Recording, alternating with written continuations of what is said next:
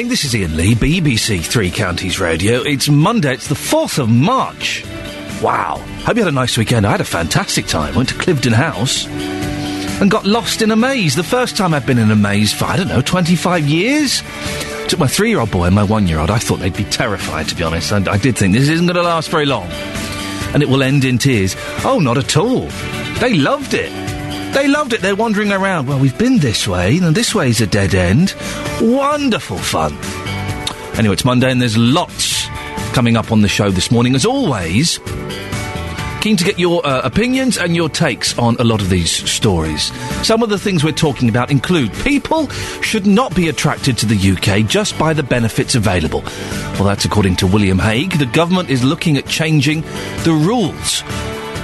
How bad is fly tipping where you live? It's one of those things really annoys me. As I get older, it annoys me. If you're taking a mattress somewhere and you're going to dump it well, why not just take it to the dump? Why not go those extra few miles and take it to the dump? Don't just dump it on a lay-by.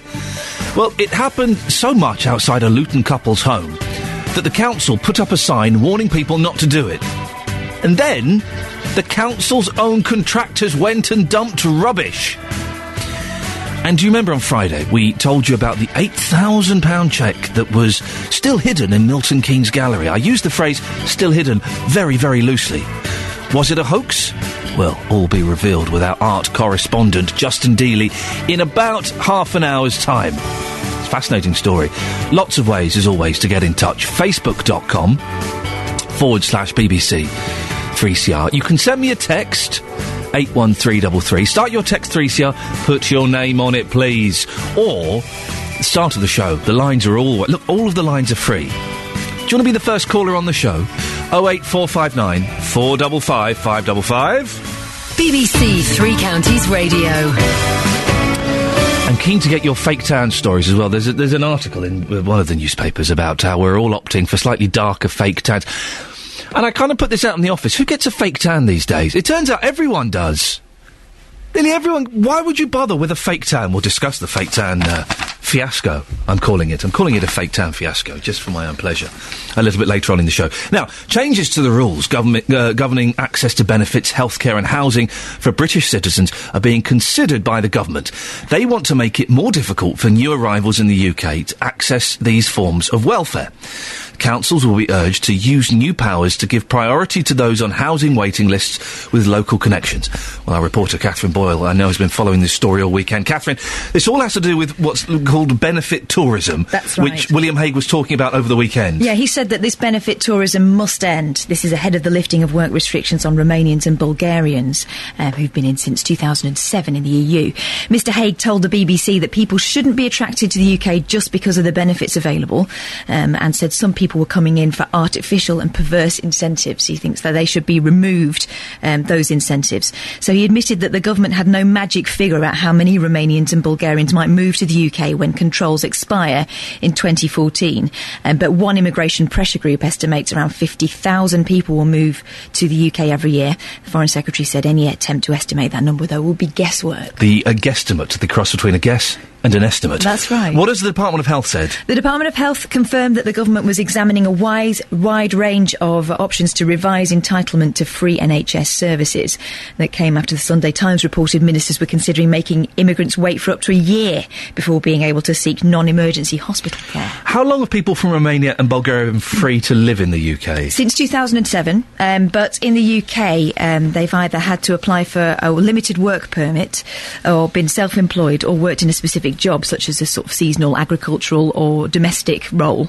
Under EU rules, though, those temporary restrictions must come to an end at the beginning of 2014, after which Romanian and Bulgarian migrants will have the same right to live and work in the UK as of those of any other EU countries.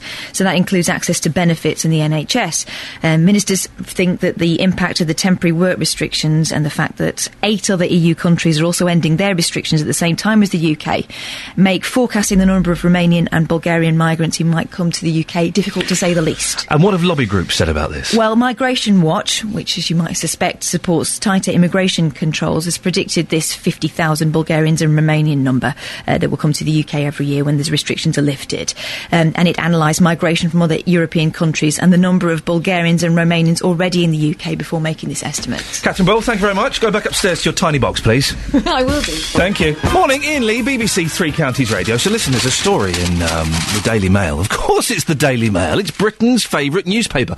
It may not sell the most, but it's certainly the one we enjoy the most, isn't it? Isn't it? Oh. A golden tan, we'd rather be orange. A new super dark self-tanner is outselling light products by 3 to 1.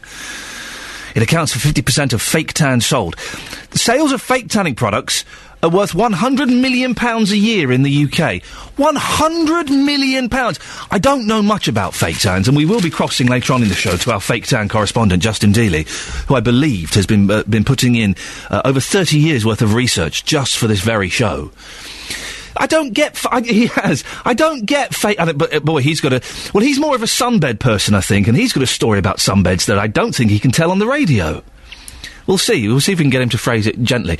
I don't get why you would have the fake tan or why you would go for the sunbed. If I'm on holiday and I catch a bit of a tan, well, that's fine, that's fair enough. But I make do with what God has given me. The girls the girls in the office were saying, the ladies who work here with me, my female colleagues, were saying, well, they don't like being pale and pasty. I don't think they're pale and pasty. I like pale and pasty. And I don't get how it works. There are different ones, aren't there? There are the ones you spray on yourself. There are the creams that you rub on. Is that right? Is that right? The creams you rub on. And you kind of just have to let them soak into your skin. And then there are these booths that you stand in and you put like £1 in or something. And you get a pair of paper pants. Well, how good is it going to be if you put £1 in? That can't be any good, can it? I don't know if that... Listen, I may have got this completely wrong. I'm kind of at the edge of my knowledge. If you've had one of these fake tans, these spray tans, or these sunbeds, could you give me a call? There's a few things I want to ask you. The first question is why? Why? 08459 455 555. Because if you've got... You know we can tell you've got fake tan on, yeah? You know that everyone is going, they've got fake tan, you look silly. 08459 455 555. I need your fake tan stories, please, if they've gone hideously wrong. Or if you think they have revolutionised your life and turned it round for the better, I'd be keen to hear that as well. I just don't get them. I don't want to say... I kind of think there's something a little bit sad about the fake tan. You don't need it. What? You don't need it. 08459 455 555. I'm after your fake tan stories this morning, please. Can you defend the fake tan? And has it ever gone wrong? I'm sure it must have done. It's all streaky, isn't it? Sophie Tyler, BBC Three Counties Radio. Sophie, you're a young lady. You go out, you have a social life. Mm-hmm. Do you ever use the fake tan? No, I can't pull it off. I'm too pale and have red hair. I don't think anyone can pull it off. That's the... Do your friends do it? Do you know, not so much anymore, actually. Excellent stuff, Sophie. Well, you're a sensible person some of the time, it would appear. It's an annoying thing, isn't it? No, not the fine young cannibals, although it could be argued. But no. Fly tipping. I hate it. I'm such a grumpy old man. I'm getting into practice. I just worked out, where are we now? It's March the 4th, 3 months.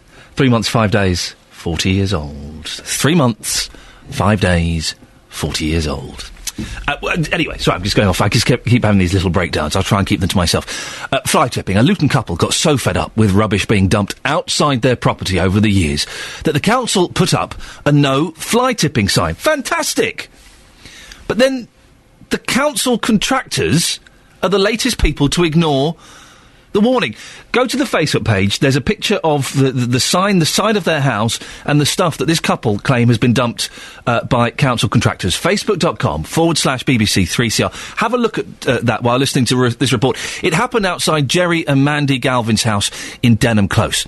Well, our reporter Ewan Duncan spoke to Mandy, who explained what happened. We returned home from work to find a large amount of rubbish fly tip next to our house, the adjoining wall of our house.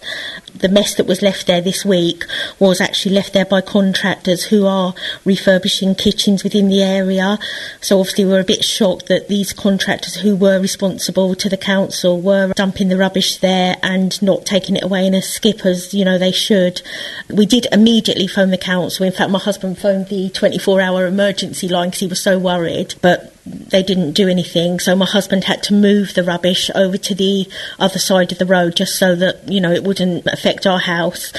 Nothing happened. The next night we returned home to find more rubbish, and that's when we did actually email the council with photographs. My husband took photographs. How often has this happened down the years? I think probably about 7 times in total, really, but this has been the worst occasion. What items were left by the side of the house this time? A lot. Probably a whole kitchen or maybe 2 kitchens, or, you know, it went along half the side of the house. Kitchens that have been taken out, old units, tiles, flooring, just building rubbish, really. Probably about half, a small skipful, say, yeah. I gather on a previous occasion some of the materials that were left by the house were set on fire. What happened then? It was about 3 o'clock in the morning. It was quite a long time ago, so the children were only quite little, maybe about 4 and 6.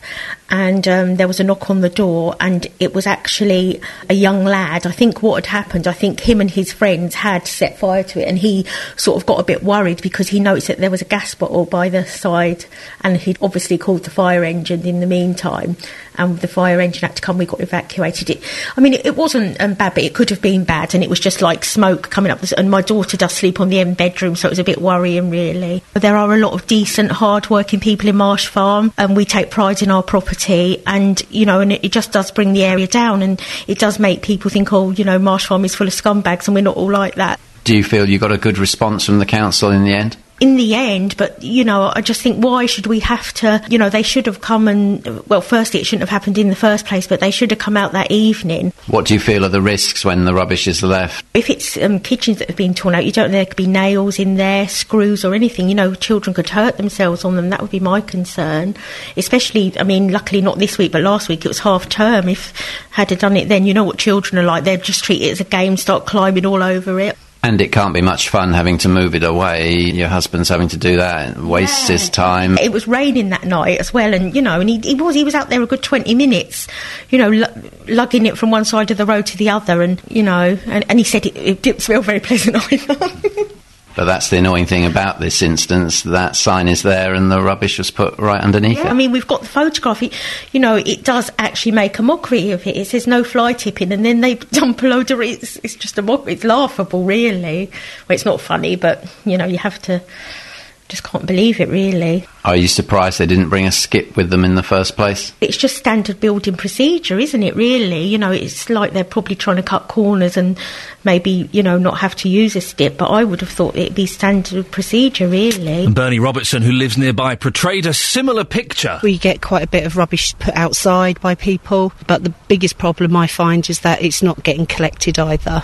What sort of things get dumped? Boxes, furniture, anything really. Not rubbish. The rubbish is put in the bins, it's just other bulky items. Presumably it detracts from the area? You seem to have it in certain spaces on the street, and it's usually left in those spaces. It's not dumped everywhere. So there'll be corners of the street where people will put rubbish out. Have you tried to have some action taken to remove it? Yeah, we phone the council on a regular basis. Bulky items can be arranged quite easily through the council to be collected, and then we do ring and complain about other things.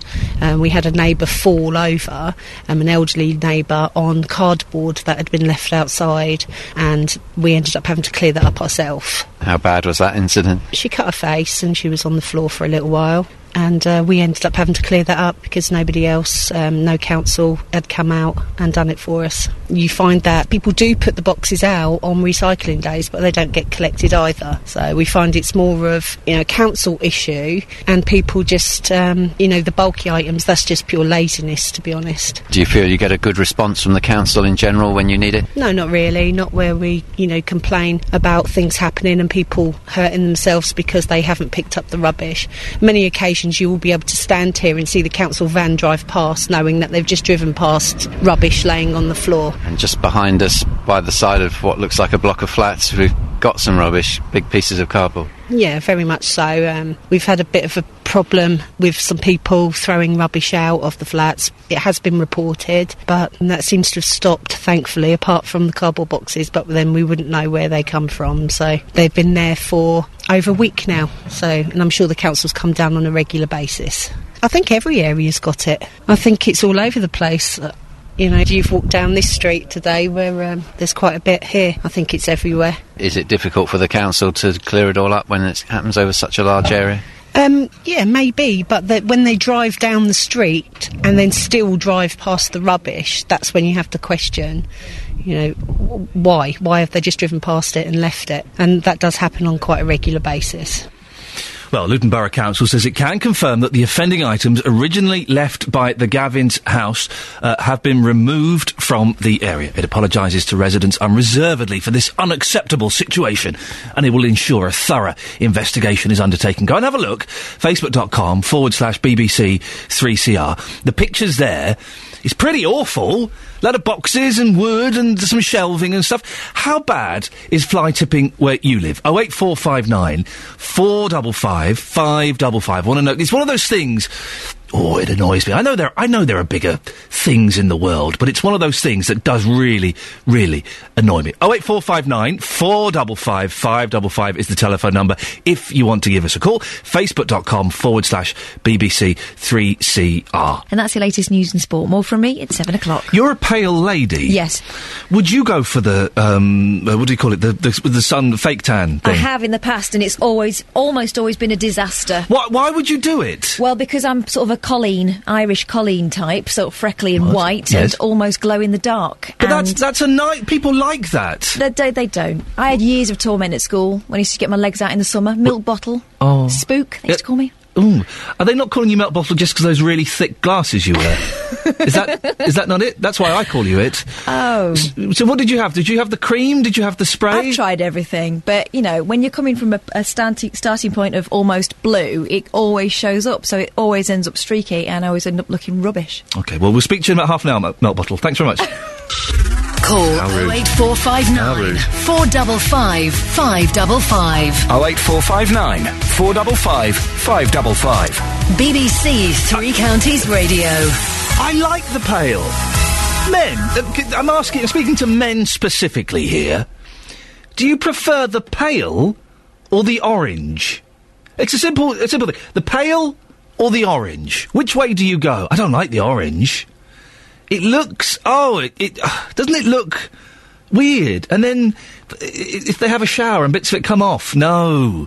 Gentlemen, on the texts, a little text vote, scientific text vote, OK? 81333, start your text 3CR, put your name on. The pale lady or the orange lady? You can give us a call as well if you want, 08459 455 555. Coming up in the next 30 minutes of the show. Remember on Friday, we told you about the £8,000 cheque that was hidden in Milton Keynes Gallery. Was it a hoax? Well, all will be revealed with our arts correspondent, Justin Dealey, in just a few minutes. On the subject of fly tipping that we were talking about just before the news on Facebook, Trudy says, oh my. She doesn't say oh my, that's me saying oh my. I'm trying to paint the scene. If you want to see the picture of this fly tipping, facebook.com/BBC3CR. Trudy, quote, and to think I moan about people putting their black bins out a day too early, open bracket. Oh, it looks like a sad face. Those poor people who live in that house and close. Warren says, oh boy, there we go. This is just awful. I'm fortunate enough never to have experienced this anywhere I've lived. Benjamin says, are the council... It's council contractors that are doing this, by the way. That's the rub. Are the council or the contractors really that hard up for cash? They can't afford a skip. If I was one of those residents, I'd gather it up and dump it outside council offices. People should stand up to fly tippers. You never see anyone do it. Listen. I've occasionally put the odd thing in someone's skip. There's a skip parked a few streets away from me, and I've got some stuff that needs dumping. I've put a few things in there, okay? And that's one of the joys of hiring a skip, waking up in the morning and looking out and seeing what other people have put in there. That's one of the things. But to just dump it on a bit of green land? No. David in Marsh Farmers texted, fly tipping Denham Close. There is a chap who cuts his hedge every year and dumps it by the flats opposite. He should be prosecuted. He's done it again the last week. Oh dear. 08459 455 555. We have a soft spot for Glenn Campbell on this show. This is from his last album, Ghosts on the Canvas. Should have been a stinker. It wasn't. It was wonderful and moving and perfect. Should have been a stinker, that album. When was it? 2 years ago, maybe? Wasn't. It was brilliant. Listen to him.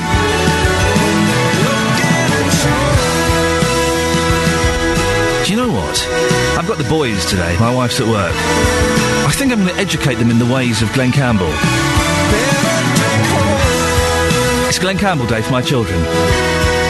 It's a definitive moment in our relationship, because if they don't dig it, they're out.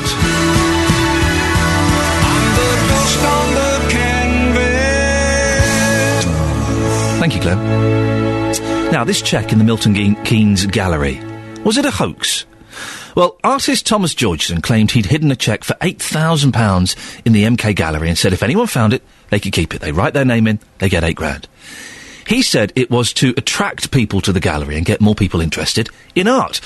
Well, the deadline for finding the cheque was Friday at 2 p.m. It made national news, international news. Thomas said he would make a statement at the gallery on Friday, but did he? Well, our reporter Tony Fisher spoke to people just before the deadline. Have you heard about this artist who's hidden the cheque for £8,000? Yes, I have. And I've heard about it today from my son. So he came and collected me from Asprey Guys, and here I am to look for it. And I've just found out that it's not where the art is, because nobody wants that destroyed or touched. It's in the public spaces. And we've only got 10 minutes. I know. What are you going to do? Oh, rush and find it. He did say, the artist, apparently, to take care. So it's obviously in a slightly precarious position. Oh, right. So we need to climb. We should have bought a ladder. Have you heard about the artist who's hidden a cheque for £8,000 in the gallery? We saw it in the paper last night, didn't we? We just came to see where it is. Yeah. Are you here to try and find it, or just here to look at the art? Definitely. I'm trying to keep an eye on it. I reckon it could be in the artwork somewhere. It could either be there. But my main guess is it's going to be by the reception, or it's in a dark room. But have you been here a few times trying to look for it? No, it's the first day today, actually. But it's because it's the last day. I've been rushing around everywhere, and I've been looking for the last half hour. Well, our free cash giveaway correspondent, Justin Dealey. You've been following this story intently, haven't you, Justin? Oh, I have, Ian. I have indeed. You've got a slightly suspicious tone in your voice. But what happened? Friday, 2 o'clock, the artist Thomas Georgeson was going to make a statement. What did he say? Where was the cheque? Well, Thomas Georgeson, the man, of course, with the very arty beard. Our listeners may remember that we tracked him down to his home last week, but he refused to give us an interview. Yes. He wouldn't speak to us or anybody else from the media before this statement at 2 p.m. He was saving it for the statement at 2 p.m. on Friday, Justin. Yes. We're all eager to know, what did he say at 2 p.m? Where had he hidden the cheque? He would not be dictated to by the media. That famous quote, of course, well. At 2 p.m. on Friday, he said to us, I may not turn up. As it turns out, Ian, he didn't turn up at the gallery. Yes, he didn't do it. But the cheque was recovered. Instead of speaking to us, again, he sent us a statement, and this is what it says. This afternoon, my cheque for £8,000 was recovered by one of 4 young graduate artists who have been helping me with this intervention at the Milton Keynes Gallery. The cheque is now void, and the project is concluded. These artists each hold different details about where and how the cheque was hidden, which will provide proof for those who need it should they choose to step into the spotlight. One way or another, as soon as the public here feel a sense of pride in artists who take big risks and achieve success on a national or even international level, any disconnect between the gallery and the public at large will disappear. I do not intend to make any further statement about this project, other than to acknowledge my accomplices, should they ever wish to come forward. I will not be contactable and am now on holiday. God knows I need the rest. Sorry? I must urge the press not to make any efforts to contact my family. They do not know the answers to your questions. Thank you sincerely. I've got a question. Is he a plum? Well, hang on a minute. So apparently there were 4 mysterious lads that we don't know about. Nope, that's right. Who went and collected the cheque. One of them, 1 out of the 4 did. Without telling anybody. Justin, can I put forward a hypothesis to you? Those 4 lads don't exist and that cheque was never there and he's winding us all up. Hey, listen, those 4 people do exist, according to him, and if they wish to come forward and come into the spotlight, whether that be national or international media, they can do at some point. So the cheque was recovered. It was apparently in the gallery all along, but nobody sadly found it, and nobody could get that £8,000. So he claims the cheque was recovered. Of course, we have no evidence the cheque was recovered. We have never seen this cheque. We do not know where this cheque was apparently hidden. Justin, there is a slightly suspicious tone in your voice. What do you... Listen, I know the BBC, impartial, all of that. Forget that for a second. Imagine it's me and you in the Greasy Spoon having a chat. Yep. What do you think? I think it's a fantastic publicity stunt. That's what I think it is. And if it was genuine, and of course, who am I to say it's not, but if it was genuine, Thomas, why didn't you talk to us, and why are you still not talking to us? Apparently, God knows, your words, not mine, God knows I need a holiday. Well, for the last 4 weeks, what have you been doing? You've been sitting at home refusing to talk to the media. Come on. Justin, going off, and you've done brilliant in this story, but just going off on a slight tangent, there is a rumour going around the office that you sometimes use the fake tan. Is this correct? Absolutely, yes. Now, I remember, I'm sure you remember this as well. A few weeks ago, I came back off my holiday, and you said to me, and I've got a quote here, I wrote this down somewhere. Here it is. Wow, you look amazing. That tan looks wonderful. Come here, I love you. That's what you said to me. Did I say those exact words? Exact words. Wow. I actually wrote them down. There you go. That was at 7:21 in the morning during our live outside broadcast. So, yes, having a tan does make me feel better. I know you're talking about this morning. I've got reaction already. I've got 30 seconds here from Karen. Karen doesn't use fake tan, but she has got an opinion. Take a quick listen to this. Now, Karen, you don't wear fake tan, but your daughter does. Does she look orange? No, she doesn't look orange. She looks very pleasant and, how can I say, healthy. Yeah. She has a healthy glow with it. So when she has the fake tan on, it makes her feel a lot better. Is that the gist of this? That is the gist of it, and it's a lot less dangerous than sitting in the sun.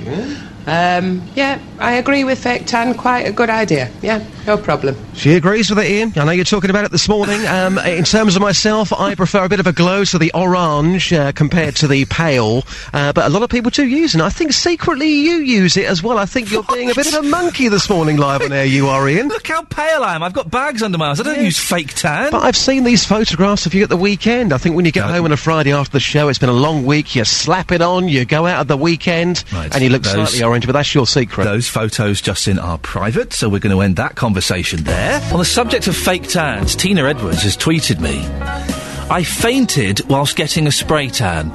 I've never fainted in my life, so my first time whilst naked in front of a stranger equals cringe. You never want to faint naked in front of a stranger. That really is. I've only ever fainted once. It was very weird. If I'm honest, it was quite enjoyable. It was quite nice. Yeah, it was quite enjoyable. Do you remember there was a thing at school? This is, the 70s and the 80s, kids. This is what you could get away with then. You couldn't do it now. And don't do it now. But there was, in the 70s and 80s, and it never worked for me, there was a thing for making yourself faint. And I won't go into the details. It involved your mate sitting on your chest, basically. And it was like a big thing in the early 80s. Oh, do you fancy fainting? Yeah, go on then. Right, so go on. And they would do that. That's not how I fainted, by the way. I fainted after a particularly heavy night, shall we say. Yes. And I stood up to close the curtains, and the next thing I was lying on the floor. I thought, ooh, this is unusual. Never happened since. But fainting while getting a spray tan, no. That's not the way to do it at all. Now, a Buckinghamshire man is annoyed that he can't get his songs into the Eurovision Song Contest because of the BBC's selection policy. Raymond Marks has written potential songs for 3 years, but because the BBC hasn't performed a national selection for the last 10 years, he doesn't get the opportunity to have his song chosen. Well, Raymond joins me now. Good morning, Raymond. Morning, Ian. Raymond, why do you want to write songs for Eurovision so much? Well, I think it's a very important contest, and, I've sort of old enough to sort of go back to sort of the early days of it.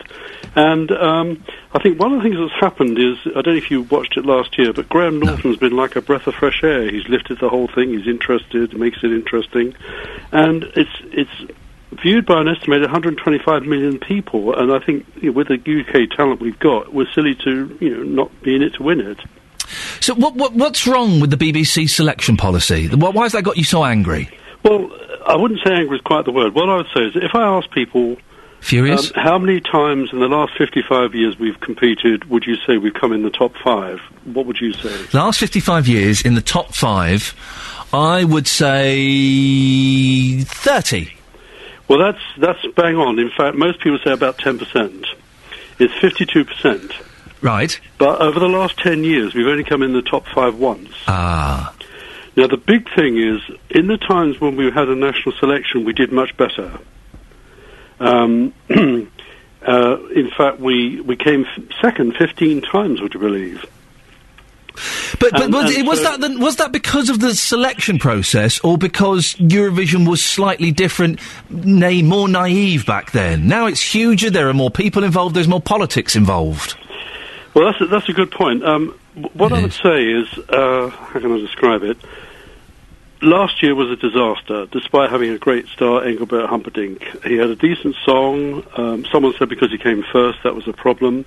But, he came 25th, one up from the bottom. I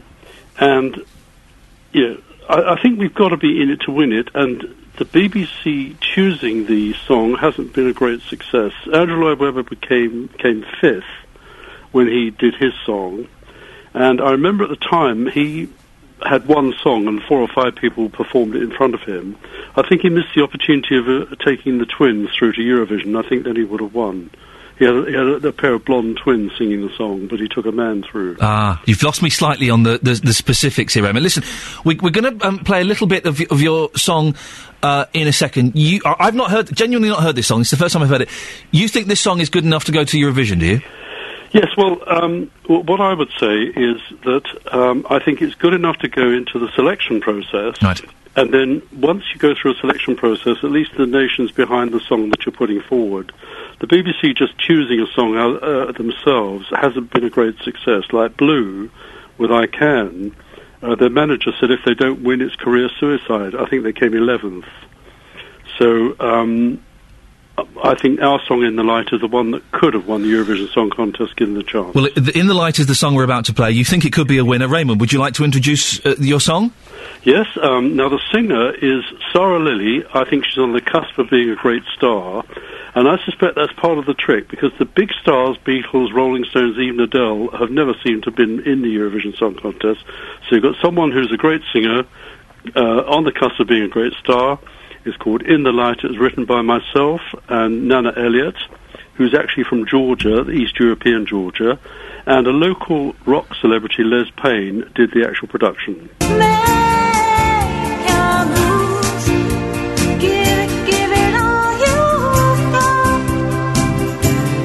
Well, that's In the Light, and that's by our guest, Raymond Marks. Raymond, you think that could have been a Eurovision winner, or could potentially be a Eurovision winner, do you? Yes, it was written to be a Eurovision submission. I tell you, what's interesting is, I don't just write it in thin air. And, when you do creative work, you always crave people's feedback. Yes. And I've had, lots of good feedback. Really? One character rang me up and said, I think it would have won in 1963. Well, I was very flattered about that, because then we would have beaten France. But I think this is the European style that would win us. Raymond, we're running out of time. Would you like our listeners to give you feedback on this morning? Yes, please. OK, Raymond Marks, thank you. Well, there you go, dear listener. That's In the Light by Raymond Marks. What do you think? Is it a Eurovision winner? Let's share the joy. 08459 455 555. There's a strong chance Raymond probably wouldn't want to hear my feedback, but he wants to hear yours. 08459 455 555. Is this a Eurovision winner? Sophie Tyler, BBC, Three Counties Radio. Sophie, did you manage to catch that Eurovision song? I caught the end of it. What did you think? Potential winner? Absolutely. Oh, Sophie Tyler. More coming up after the news and sport with Catherine Boyle. BBC Three Counties Radio. First for news. Kath, I don't know if you were listening, perhaps you're a little bit busy, but before the news we played a song called In the Light by Raymond Marx. Oh, right, yeah. Raymond is, he's not very happy with the BBC selection process for Eurovision songs. He says it's because of the BBC that his song, In the Light, could never be considered as a Eurovision song. What did you think of the song? I thought it was an interesting take on a song.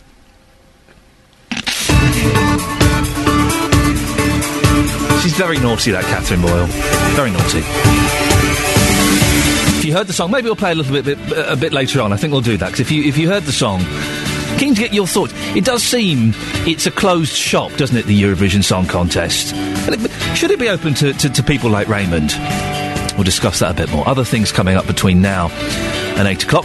People should not be attracted to the UK just by the benefits available. That's according to William Hague. Well, the government is looking at changing the rules. I'll be speaking to Don Flynn, director and founder of the Migrant Rights Network, to see what he thinks. How bad is fly tipping where you live? It happened so much outside a Luton couple's home that the council put up a sign warning people not to do it. Then their own contractors went and dumped rubbish. Go and look at the Facebook page, facebook.com/BBC3CR for a picture. And fake tan. Fake tan is worth £100 million a year in this country. I don't get it. Girls, gentlemen, you look for... Embrace the paste. There's no need to go orange. Love to get your fake tan and your sunbed stories. We'll see if we can tease Justin Dealey's sunbed story out of him. I don't know if it's particularly family-friendly, though. There are two stories. One of them we can get away with, the other one I'm not so sure about. I think you can guess what happens. Facebook.com/BBC3CR. You can text 81333. Start your text 3CR. Put your name on it, please. Or, and the best way to get in touch is to give me a phone call, 08459 455 555. BBC Three Counties Radio. Changes to the rules governing access to benefits, healthcare and housing for British citizens are being considered by the government.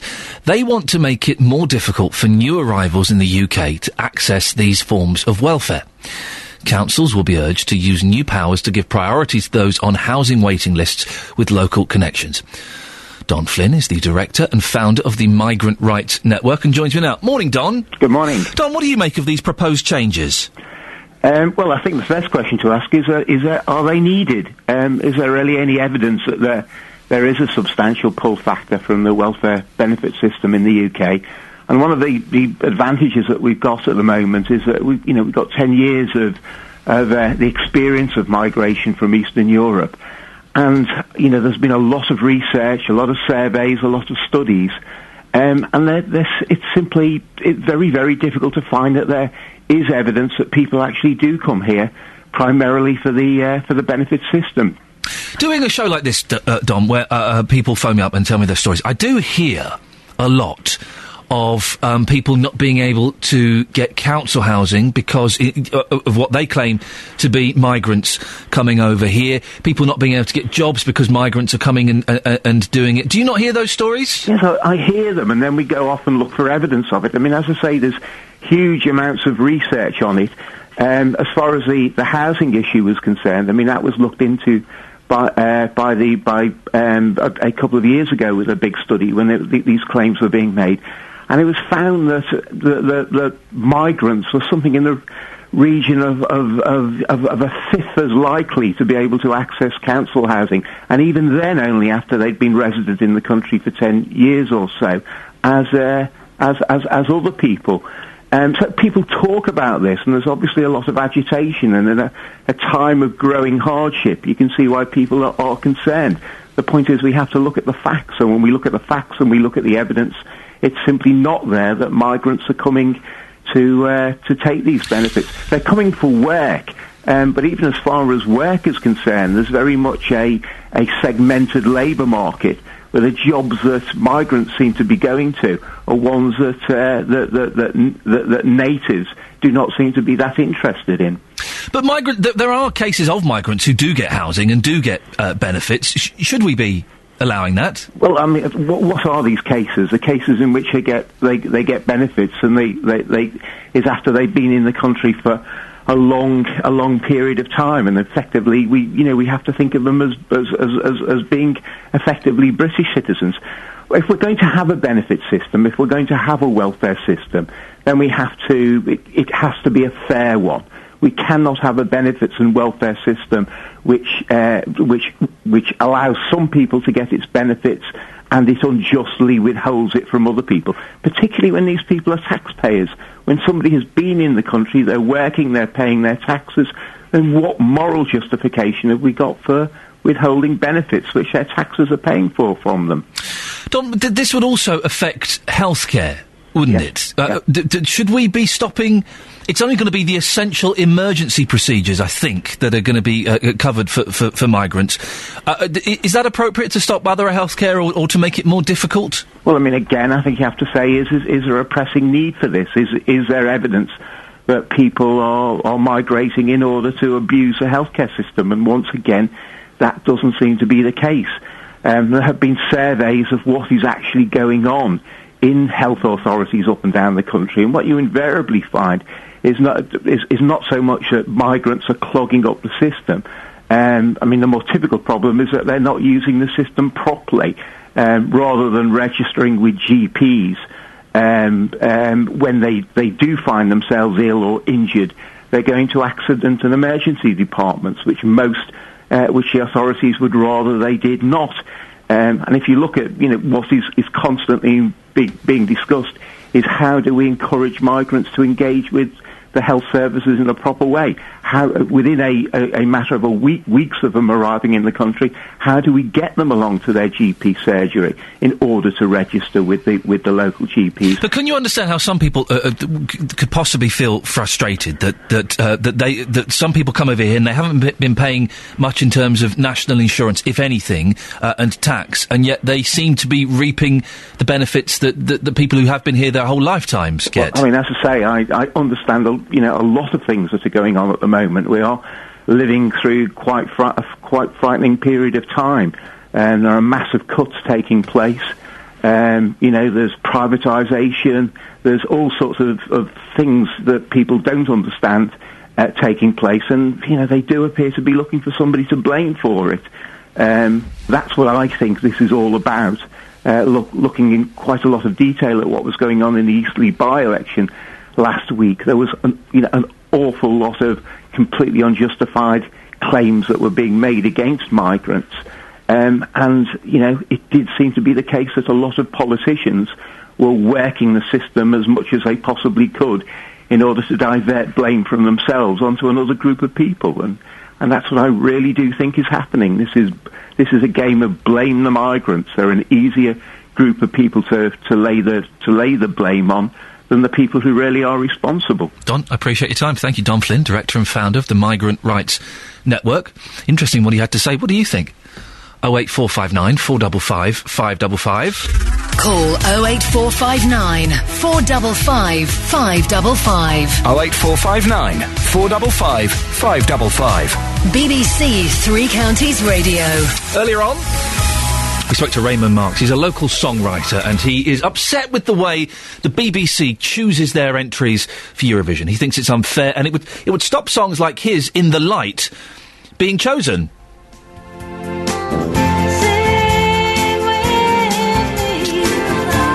Well, we played the song about 15 minutes ago. What do you think? Is this good enough? Raymond thinks this could be a Eurovision winner.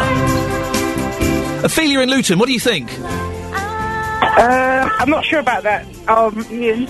Yes? It doesn't sound, it sounds a bit like 30 years ago, like what Dana would have sang and won, but not with the present day, because the kind of people that are voting and the kind of songs that are coming in, that's not going to hit the mark. You don't think... Hang on.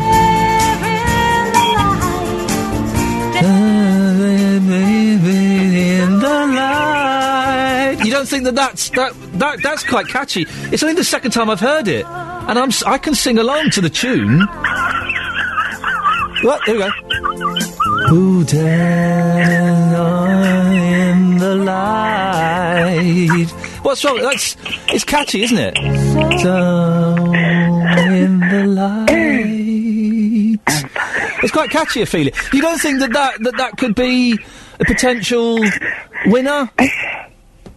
You okay? You're right. What happened? Ophelia, is it? Are you crying? Has it moved you? No. No. Oh. You were singing. Sorry? Oh my gosh, you were singing it. I'm sorry. I was singing it because that's... No, Ian, I'm sorry. Sing it a little bit more, but it's not a Eurovision level song. Look at what's been winning and the kind of people that are voting. Yeah. It's a nice song. Yeah, but no, it's not going to win. It's not going to actually get one vote. No disrespect intended. Serious, look at who's voting. It's all them young people. I don't even really... I watch Eurovision to see what the latest outrage they're going to be wearing or the latest outrage they're going to be singing. I don't even watch all of it. It's not my kind of thing. We've got a couple of comments, and I do think this is, Raymond has. I've written songs, and exposing your soul in a song is a brave thing to do, and good luck to him. But Rebu Bridges has posted on Facebook. If that song was the UK entry, we stand less of a chance than our normal major fail. It was awful. Exactly. Peter Warby says Next Door's Cat has got more chance. What's that? Ophelia, are you crying? Has it touched you? No. It's funny. I'm sorry. Ophelia, I'll ask you the question. What songs have you ever written? No, Oh, exactly. Unbelievable. Dancing in the light. It's quite catchy. It's growing on me. It really is the kind of thing that does annoy me, because I'm a grumpy old man, and I embrace that. But there is a Luton couple that have been so fed up with rubbish being dumped outside their property over the years. The council, very generously, put up a no-fly tipping sign. Then the other week, council contractors ignored that and dumped a load of flies. No, hang on a second. Dumped a load of rubbish. Well, lots of you have been looking at the Facebook page and leaving your comments. Facebook.com/BBC3CR. There is a picture there. Javane says, even when you report fly tippers, they don't do very much unless you've got indisputable evidence, such as a photo or a film. So that's what these residents need to set up floodlights and a camera. Well, yeah, a camera can't be beyond the power of the council to install, can it? Chris says, fly tippers dump rubbish anywhere. It can be a street, a country road or private land. It's hard to prove who dumped the rubbish, as it could be residents, contractors or bone-idle people. People are quick to complain to the council that they should do something, but with no proof, how can they? And even with the proof, will the costs pay off after chasing the tippers? Councils are strapped to this. Chris, you can't be saying that they should not complain to the council. Of course they should. Colin says a friend was driving in beds when she saw fly tipping in progress. She called the police, who asked her if she was willing to testify against the tippers. She said, if you come now, you'll catch them and not need me as a witness. The police said they did not have anyone available to attend and again pressed her to be a witness. She refused on the grounds that she felt she would be targeted for retribution. Well, this is happening outside Jerry and Mandy Galvin's house in Denham Close, and we can speak to Mandy Galvin now. Morning, Mandy. Morning. So, what's been this has happened several times. What's been left by the side of your house? Well, the latest incident, we've got contractors in the area putting in new kitchens for the council, and we got home Tuesday evening and they'd dumped all the old kitchens that they'd ripped out of the premises next to our house. And ironically, it does say we've got a sign on there saying no fly tipping. Well, to be honest, Mandy, it makes a cracking picture because you have got that wonderful sign quite high up, and then below it, a load of old junk.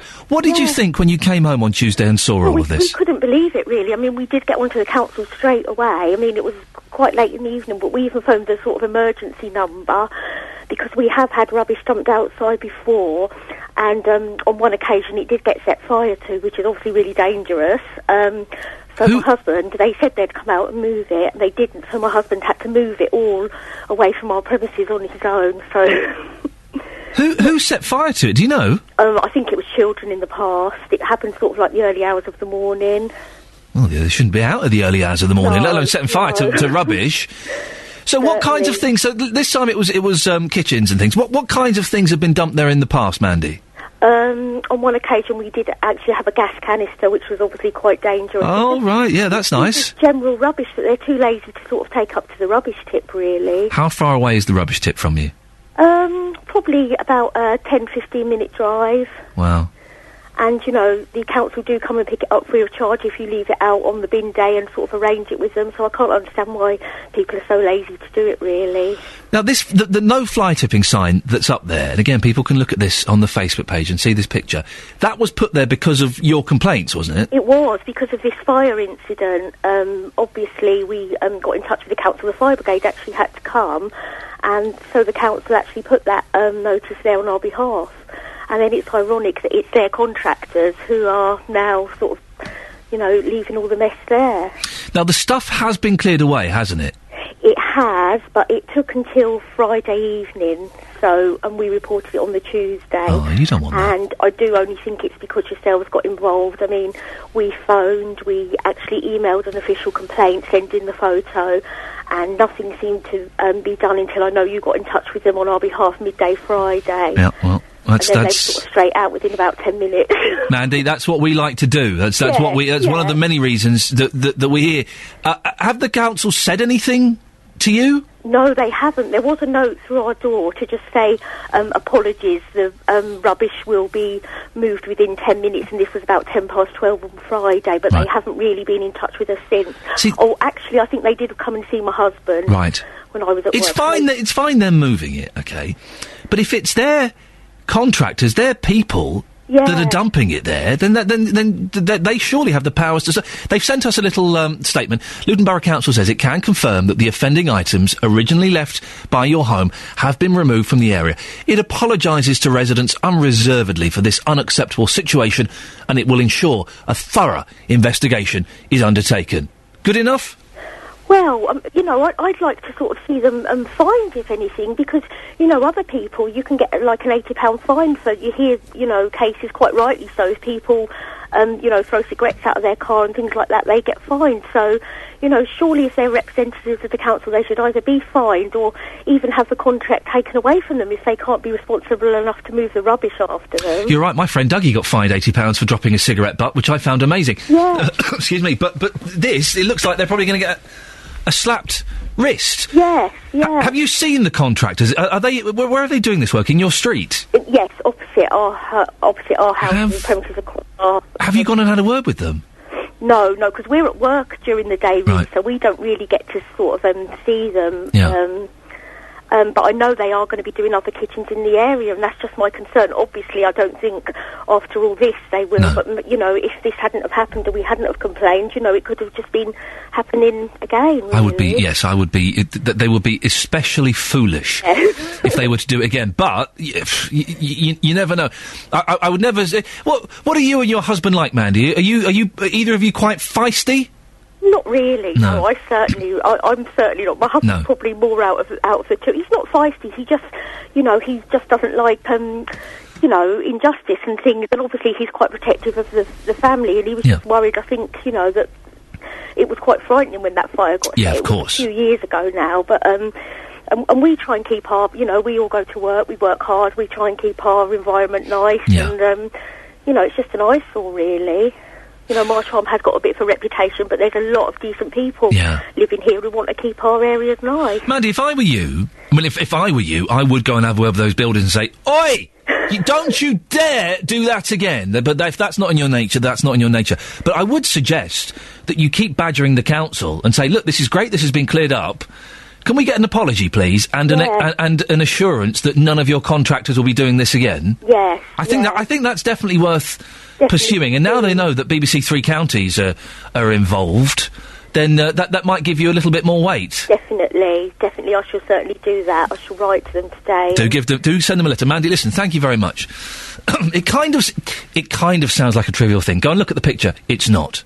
Facebook.com/BBC 3CR. And if this stuff's been set alight in the past, and a gas canister has been left behind, I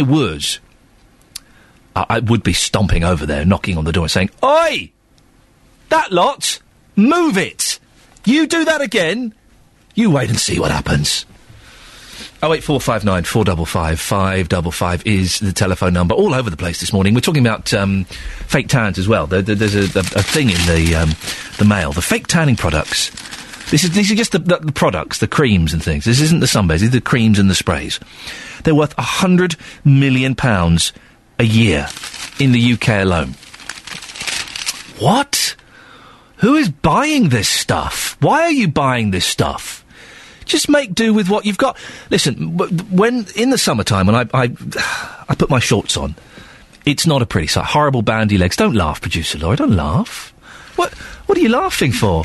I'm just picturing your legs. Why is that making you laugh? Well, you've got a bit of chest on show today. Yeah, a little bit you? of chest, yes. And I'm kind of seeing a bit of hair. Yeah. And so when you said that, I kind of started thinking about your legs. Yes. And I'm thinking kind of you're tall and you're slender, and I'm kind of thinking thin legs. But where is the hairy?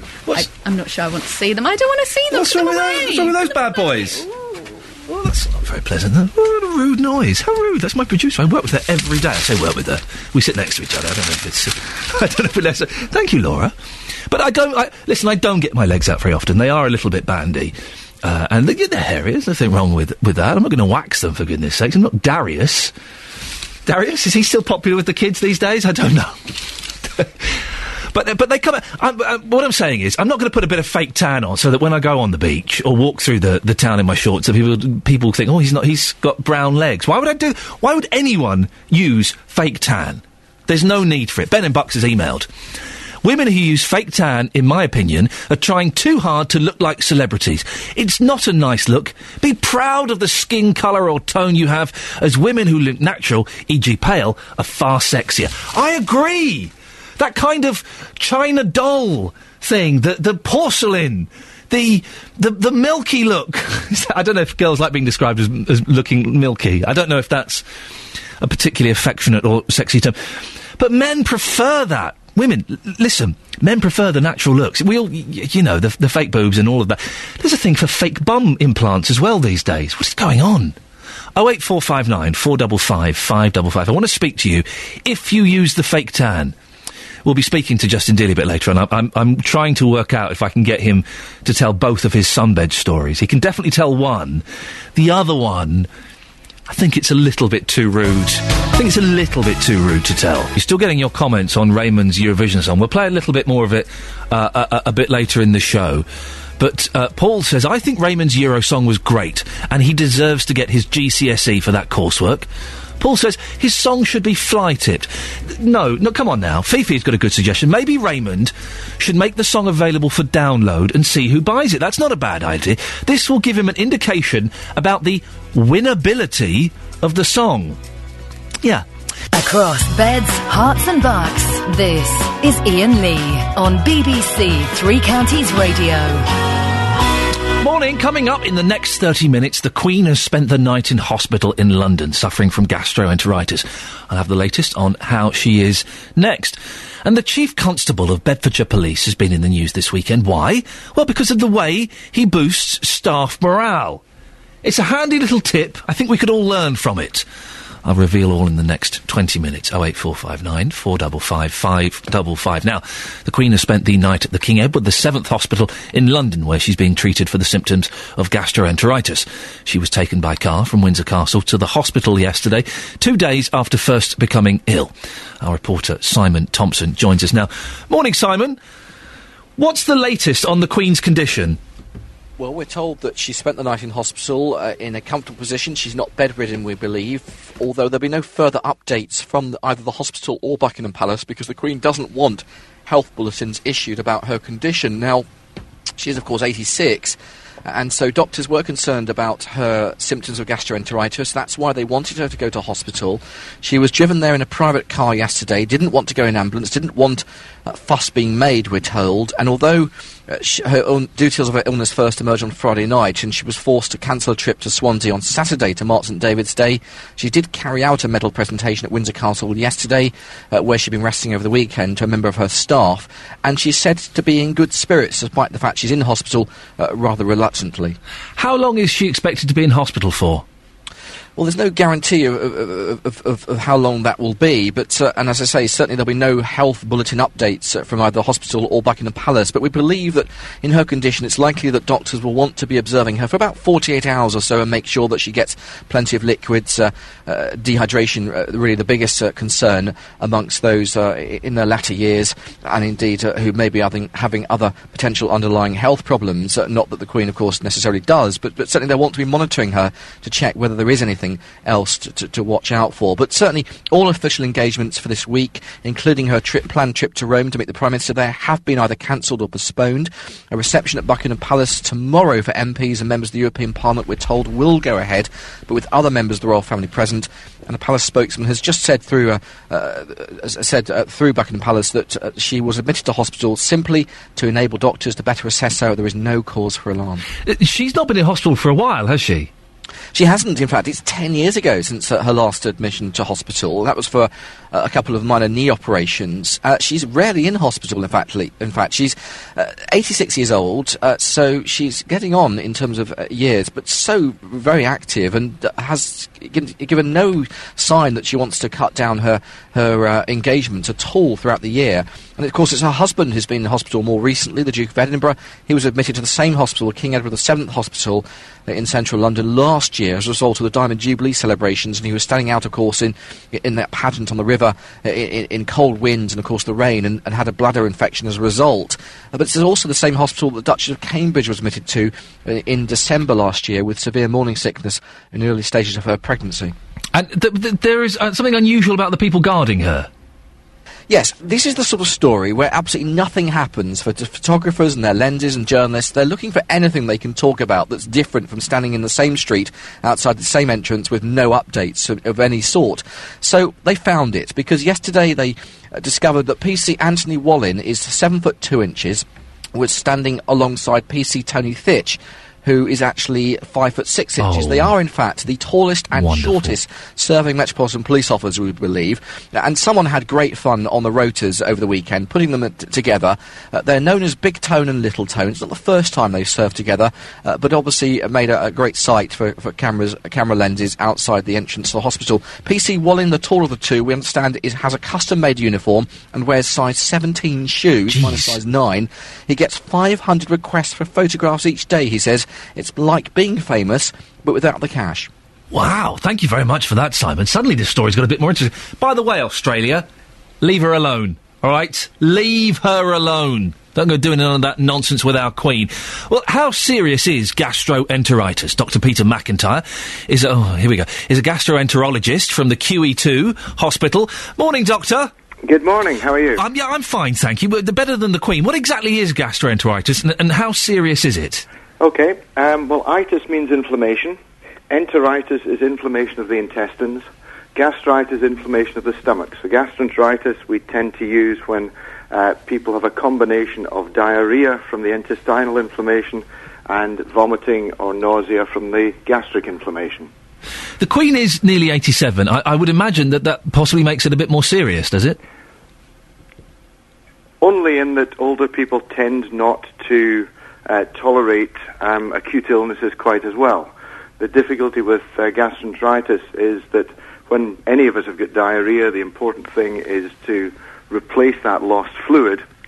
And if you are nauseated, you've lost your appetite, and you're vomiting, then doing that becomes more difficult. And how long does it take to recover normally? It's usually a short-lived illness, 2, 3, 4 days, depending on the bug that's causing it. It can be either a viral or bacterial bug. So people have 2 or 3, 4 days when they're unwell, then about the same period of time afterwards as they fully recover and go back to normal. So we shouldn't be too worried about this. The odds are that Her Majesty's going to be okay. Yes, indeed. Excellent stuff, Dr. Peter McIntyre. Thank you very much. Across beds, hearts and bucks, this is Ian Lee on BBC Three Counties Radio. Should have a quick look at the front pages. The Independent. Iraq, 10 years on from the war. It's a failed state run by gangs that are more important than law. A series of landmark reports by Patrick Cockburn. And twinned with Belarus, Tories betray Britain's human rights reputation. Government attacks on human rights legislation were condemned last night as an unhinged betrayal of British values destined to destroy the country's reputation on the world stage. What?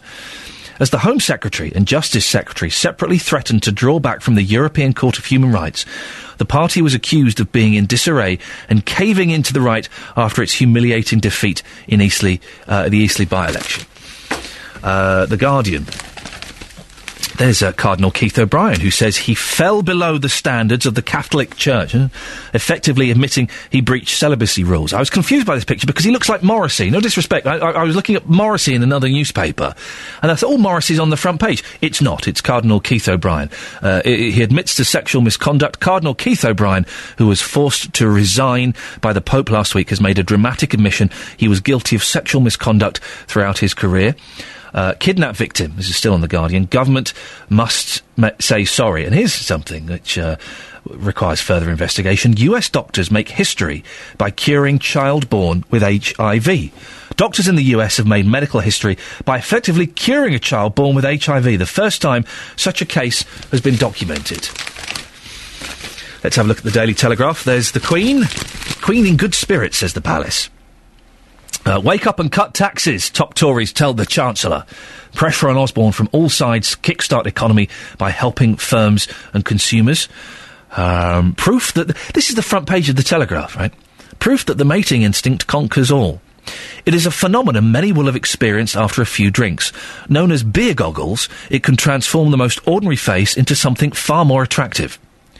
Now an expert claims to have a scientific explanation. Oh, for goodness sakes. Go and cure cancer.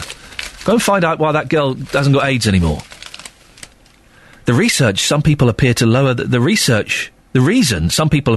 their standards temporarily while under the influence is not because their perception of others has changed.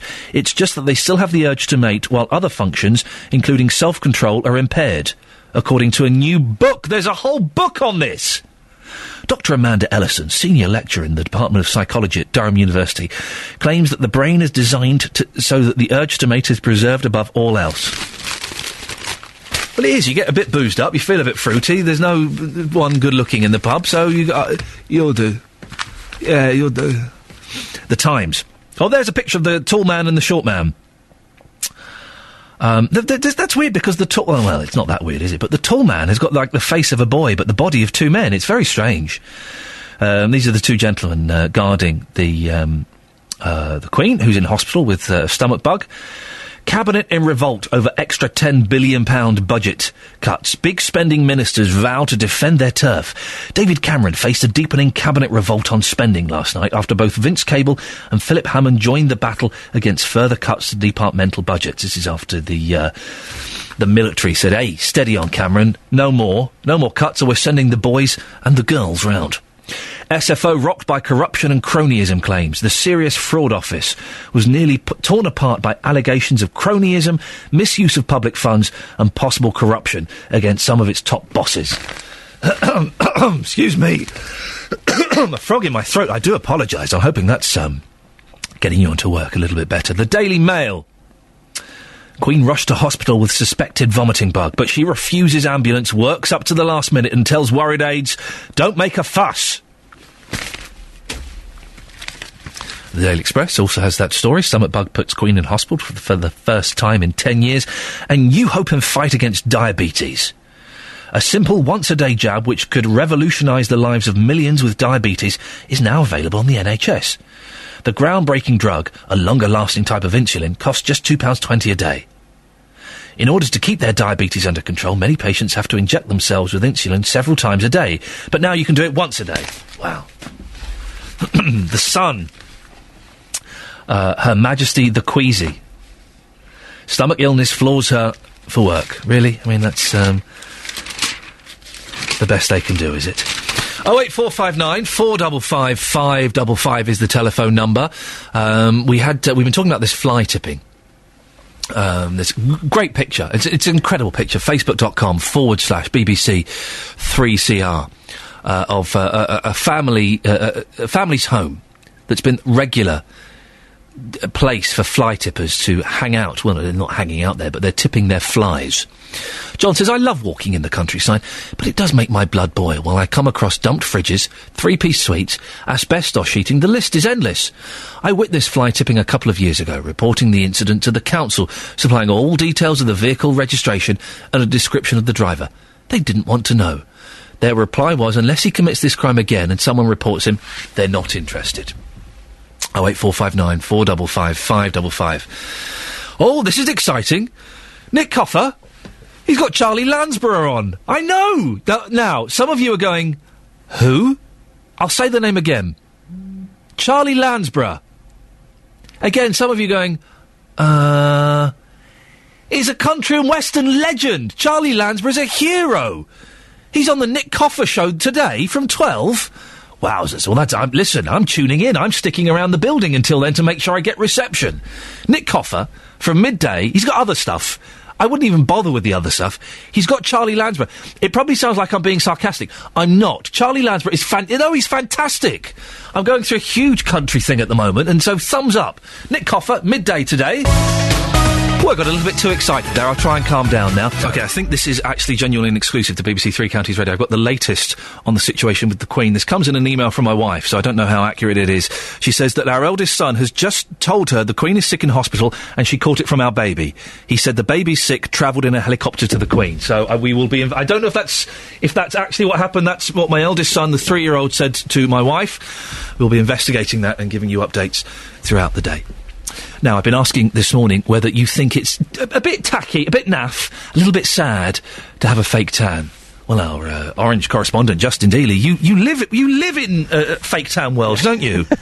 I do like the fake tan, yes, because it makes me feel more confident. When you saw me tanned up the other week for real, you thought I looked amazing. You were telling me that you love me, so why not be tanned up? I'm not sure that's true, but also... It is true. The real tan, it does make you feel better because it's all the vitamins and all the chemicals you've got from the sun.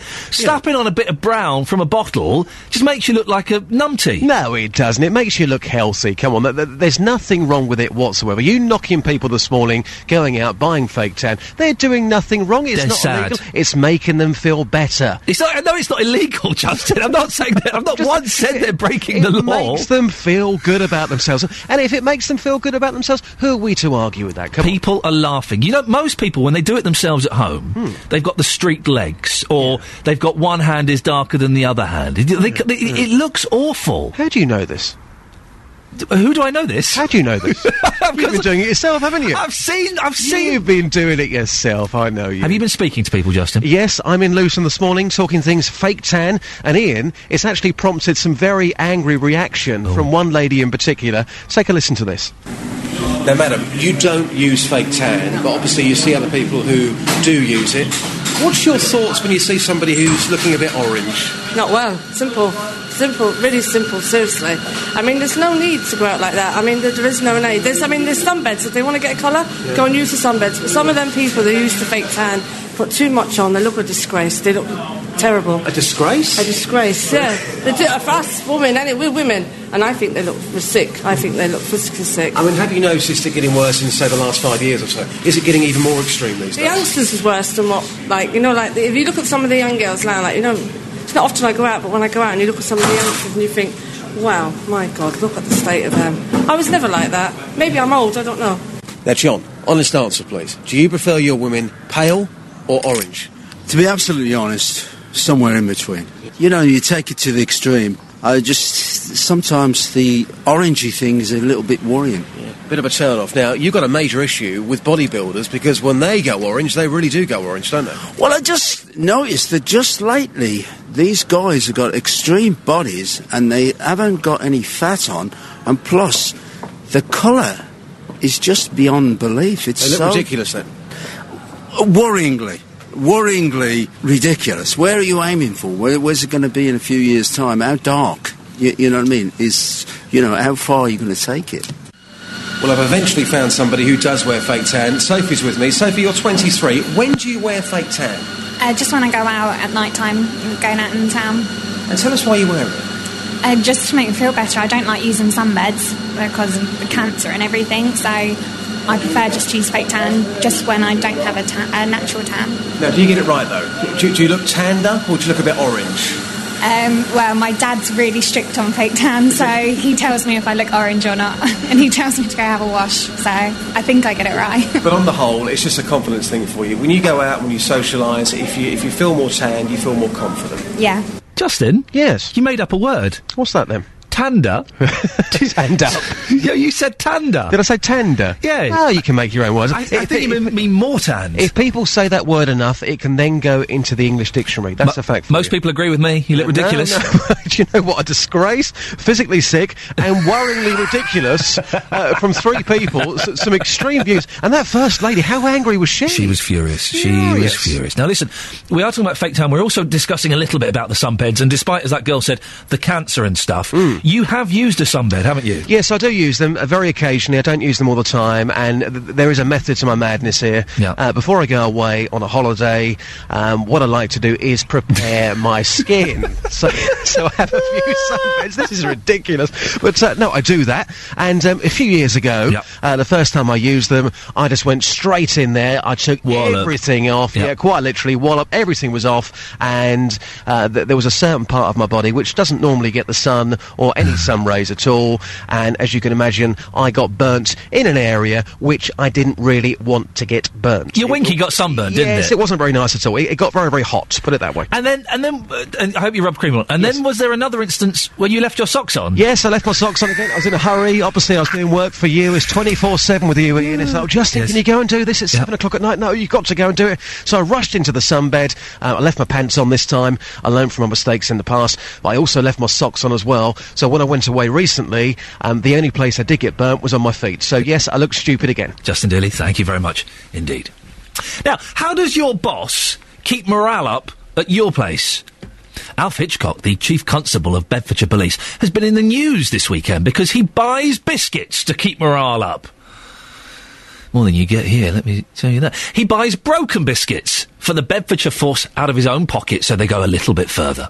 Well, Jim Mallon is chairman of the Bedfordshire branch of the Police Federation. Morning, Jim. Morning, Ian. Have you had any of Alf's biscuits? Yes, I have. I'm very pleased to say I have them on a regular basis with Mr. Hitchcock about once a month. In fact, just last Friday he's branched out to getting flapjacks as opposed to biscuits, so it was a nice turn of events. That is, I'm laughing, but that is a nice thing to do. Who's allowed to put their hand in his tin? Is it just open policy? Anyone can grab a couple of biscuits? Well, it'd be nice if it was, Ian, but unfortunately it seems to be restricted to the more senior officers. I mean, what would be nice is if Mr. Hitchcock progressed down the stairs to give some of the patrol officers some. I'm sure they'd be delighted to receive a biscuit. The campaign starts here, Mr. Hitchcock, if you're listening. Get those broken biscuits and flapjacks. Give your flapjacks to the boys and girls serving on the front line, for goodness sakes. But I'm guessing it creates slightly nice feeling that he's doing this out of his own pocket. When you hear about everyone making cutbacks and everyone trying to save a few quid, for someone to, even though they're broken biscuits, to spend a couple of quid of their own money is a nice thing to do, isn't it? I think it is. I mean, I know it's a very light-hearted story, but it does go towards Mr. Hitchcock's view. He is a generous individual in a lot of ways, and I think this is just a branch of his generosity. But I mean, when I spoke to him last Friday about this, in fact, he did say to me that he hadn't realised there were broken biscuits for quite some time, and he kept on wondering why, when he's presented with a plate of biscuits in meetings, they're always broken, because he hadn't read the packaging properly. He didn't know that he was buying broken biscuits. No, he didn't. But I guess with the cost and everything else, I think he'll probably maintain it now. It's created quite a bit of mirth and so forth on Twitter with some of my colleagues across the region nationally. Do you think more chief constables should take a leaf out of Mr. Hitchcock's book? Yes, I do. I think you should follow suit, Ian, because it's quite a nice thing to do when you show your staff you do care about them. And whilst it's a small gesture, I do think it goes a long way to make people feeling a bit happier about their lots, particularly police officers who have a very difficult job day by day. Flapjacks now, Jim. Where would you like him to go next? Krispy Kremes, something like that? Well, I'm more a sort of Jaffa Cake man, but anything with chocolate on it would be nice for me. Jim, listen, thank you very much. Jim Mallon, chairman of the Bedfordshire branch of the Police Federation. Mr. Hitchcock, if you're listening, two things. Jim wants Jaffa, OK? Jim wants Jaffa. Get him Jaffa. And come on, Mr. Hitchcock, please. Get that tin of biscuits, take it down to the front desk, Not for the punters. They can, fair play. They're probably troublemakers and ne'er-do-wells. Don't give it to them. But for the boys and girls in blue who serve us so proudly, let them have a nibble on your flapjacks. Please. I'm begging you, Mr. Hitchcock, Chief Constable of Bedfordshire Police, let your officers nibble on your flapjacks. 08459 455 555. You heard Justin there talking about tans and things. I do want your stories. We've had surprisingly few people in defence of the fake tan. If anybody can defend it, 08459 455 555. And I don't get that thing of, as Justin was saying there, I get a bit of a tan before I go on holiday. What? Why? That's what the holiday's for. What, you're embarrassed to go and strip off on the beach on that first day? That you're going to look pale by the pool? That worries you? That concerns you? That's what it's... If you're going to go on a sun-worshipping holiday, then go... I very rarely get a tan, because I just go like factor 50 or something, and so I don't really kind of tan, and then there'll be a day when I forget to do it and I'll burn, but that's it. But 08459 455 555. Do you fake tan? Or do you think it looks a bit trashy? It looks cheap. And you see all these tarty girls and these horrible blokes going out on a Friday night with their fake tans, and you think, no, that doesn't work. BBC Three Counties Radio. First for news. You passed 31 many, many years ago. Do you reckon you could still, shake it on the gymnastic floor? I can still do the splits. Go on then. Oh. All right, hang on. See? Fan-bloomin-tastic. Ouch.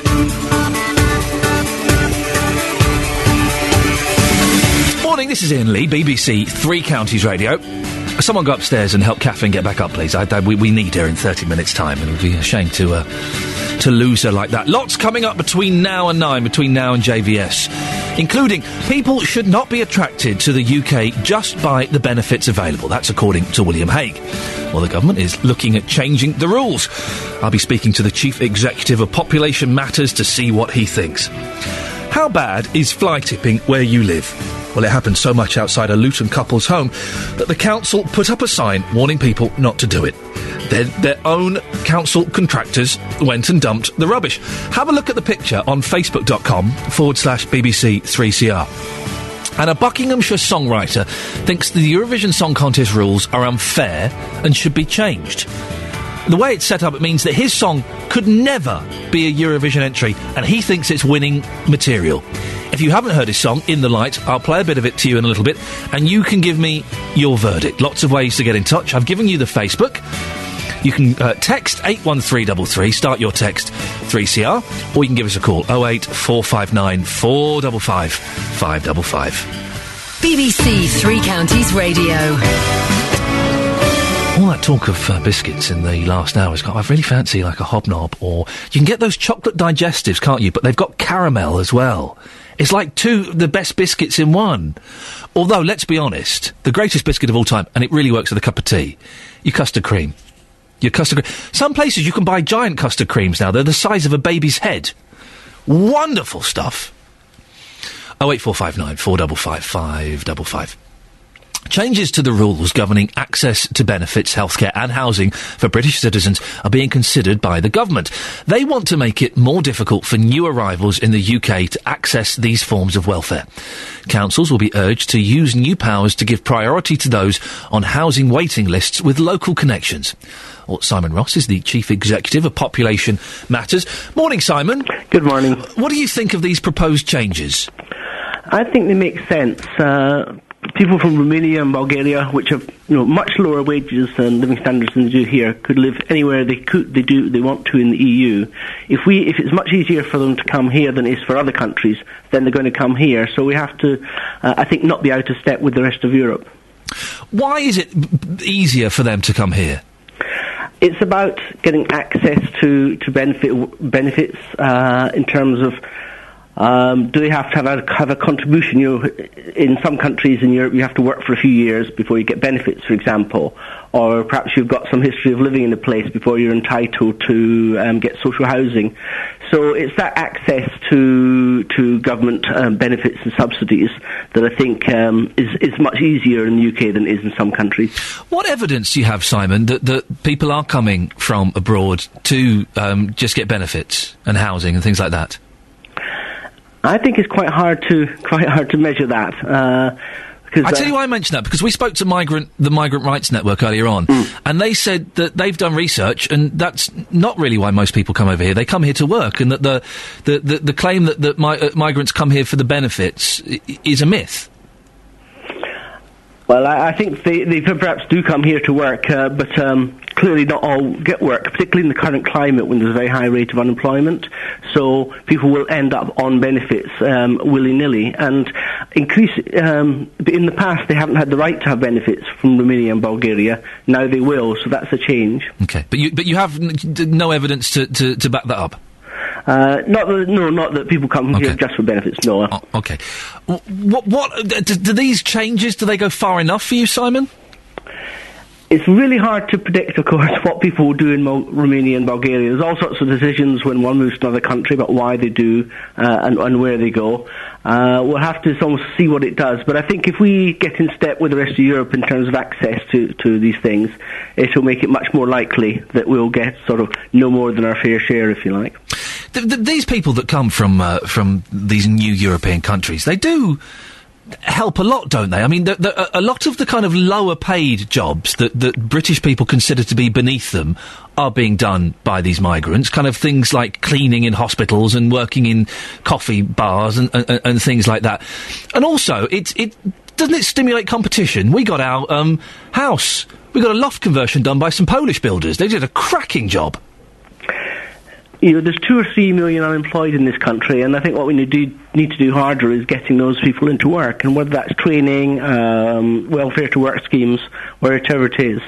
It doesn't make any sense at all to have millions of people coming here to take jobs when there's millions of people in the country already who are unemployed. But there won't be millions of Romanians, will there? There is a slight case of throwing out the word millions. That's a bit of scaremongering, isn't it? Also, that's talking about everybody. Yes, right. For Romania. How many million came in last year? In the UK, it's about 500,000 a year settle in the UK from abroad. And how many leave the UK? It's about 300,000. So, it's about 200,000 a year kind of increase. That's 250,000. It's that sort of number. Right, which is not that's sustainable, isn't it? Because when people hear the phrase, "Oh, there are millions of people coming in," there will be some people, Simon, who are perhaps little less better read than perhaps you or I, who will genuinely picture. 1 million Polish coming in, 2 million Indians, 500,000 Romanians, and 250,000 a year. Suddenly, it sounds a little bit more feasible, doesn't it? It does, and the issue is, though, that it's that year after year after year after year, and it builds up, and, the UK population increased by 4 million over the last 10 years. And it all ties into Britain being, one of the most densely populated countries in Europe, that we do have these issues about housing, about transport, increasingly about things like water and energy too. So it does create problems because it is this consistent growth that we've seen in the last 10 years. Simon, thanks very much for coming on. I appreciate your time. Simon Ross, Chief Executive of Population Matters. Well, what do you think? Sensible plans? We just have to be a little bit realistic. When people say millions coming in, it's not millions every year. With people coming in and people going out, it's about 200,000 a year extra people that we get. That's sustainable, isn't it? Or is it? What do you think? 08459 455 555. JVS is going to be talking about this after 9. He's asking, is it unkind or sensible to limit benefits and healthcare for immigrants? You can start calling him now if you want. 08459 455 555. Or you can send him a cheeky email. Well, by cheeky, I don't mean, picture of your bum or anything. I mean an email. jvsshow@bbc.co.uk. Put your name, your number, and a couple of lines about what you want to say, and you'll probably get a call back from one of his team. Across beds, hearts and bucks, this is Ian Lee on BBC Three Counties Radio. On the subject of this fly tipping, and it's a brilliant picture. Facebook.com/BBC3CR. It is brilliant because, it's like something out of a comedy sketch. It's the side of a house. There's a big sign saying fly tipping is prohibited. Beneath it, a load of old junk that's been dumped there by council contractors.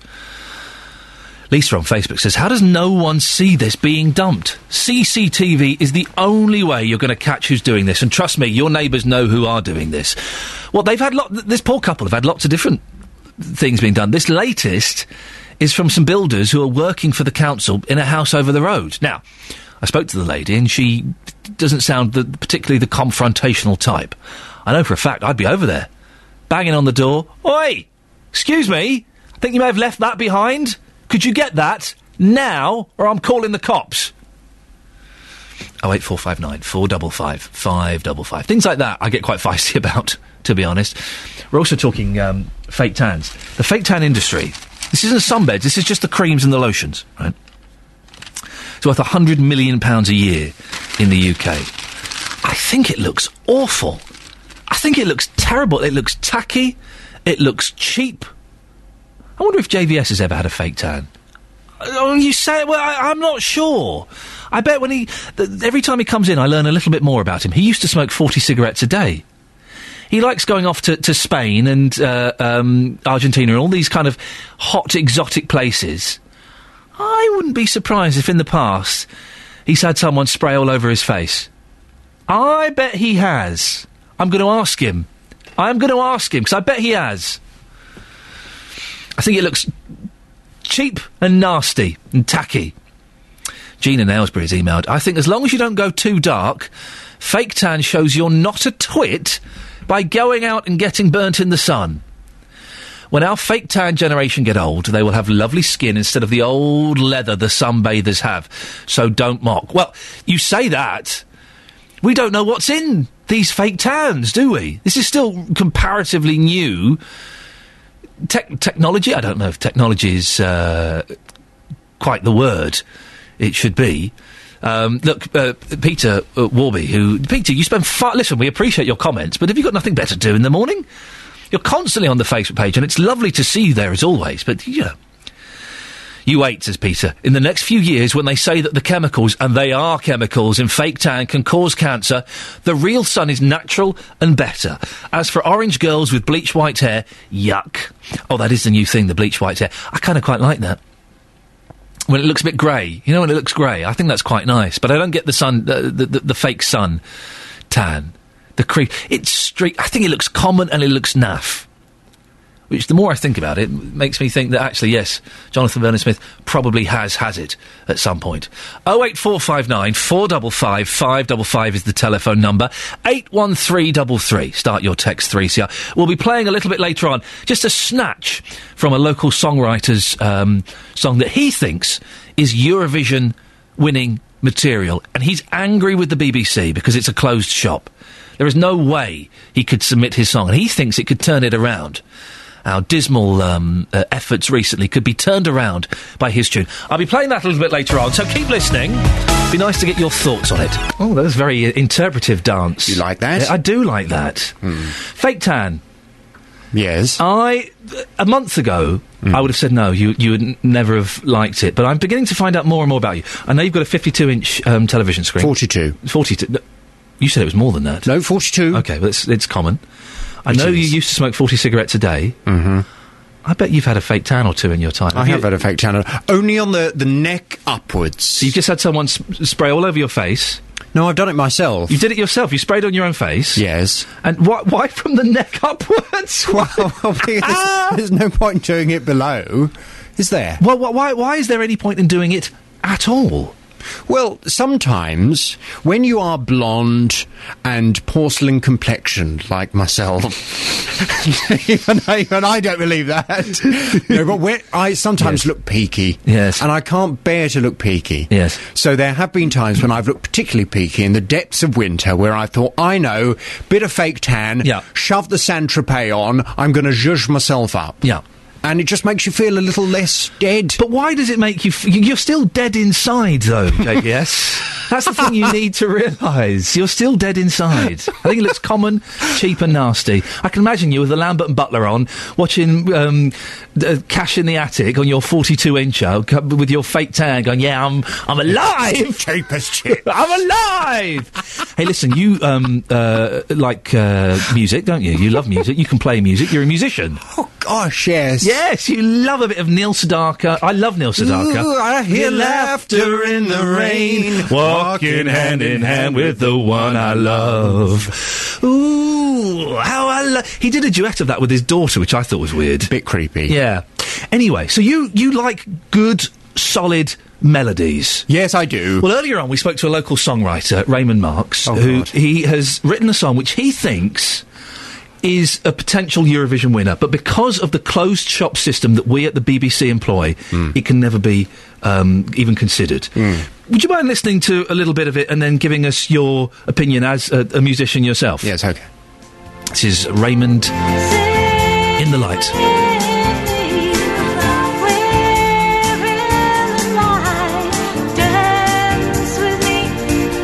Through the light,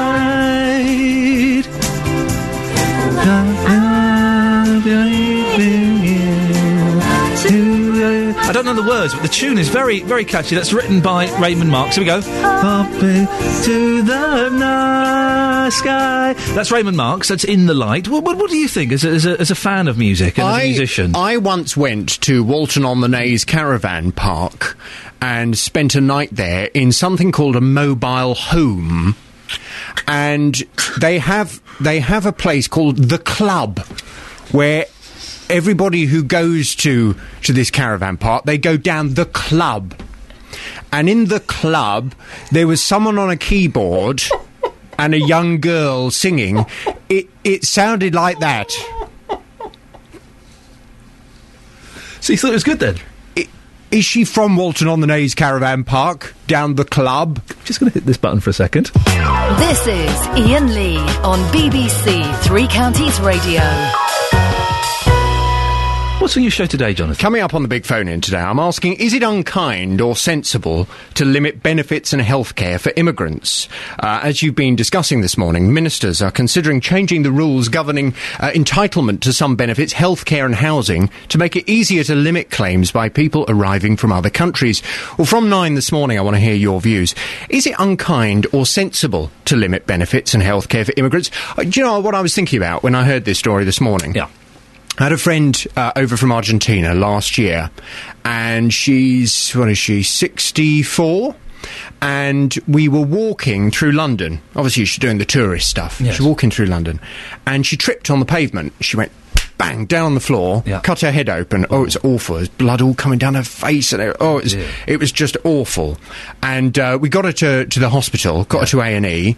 They were lovely, you know. They stitched her head up. And they made sure she was okay. And it got to the end, and I said, well, do we have to pay something? Because I was kind of getting ready to get my credit card out. Yeah. I thought, I'll have to pay something. And the lady said, no, we wouldn't charge for this kind of thing. No. I said, yes, but she's not British. She's over here on holiday. And she said, no, this kind of thing, we would obviously, we would treat her. And do you know what? I thought, isn't that nice? Isn't that nice? That here we have a holidaymaker, her memory of the UK when she went back was, what a nice caring country. When I fell over and cut my head open, they looked after me. They didn't make anyone pay. I just wonder whether removing that kind of thing, saying to people, oh, sorry, you've cut your head open, oh, sorry, you're having a heart attack, sorry, whatever it may be, if you're not British, if you've not paid into our country, then I'm afraid you're just going to be left, we're not going to treat you. There's something unkind. Well, there's something about it. It's nice. But I don't know if you noticed, we haven't got any money. Yeah, true. So should we be giving it away for free? This is what we will discuss at 9 this morning. Is it unkind or sensible to limit benefits and healthcare for immigrants? Do you want to hear that song anymore, or are you... I'd quite like to leave the studio to it. Okay, well, let's hang on a second. I can cue this up. I can do this. 1984, Walton-on-the-Naze Caravan Park. This is now going to be your theme music as the consumer ferret, Raymond in the Light. Jonathan, away you go. Bye-bye. Bye! Bye, Jonathan! Bye, JVS!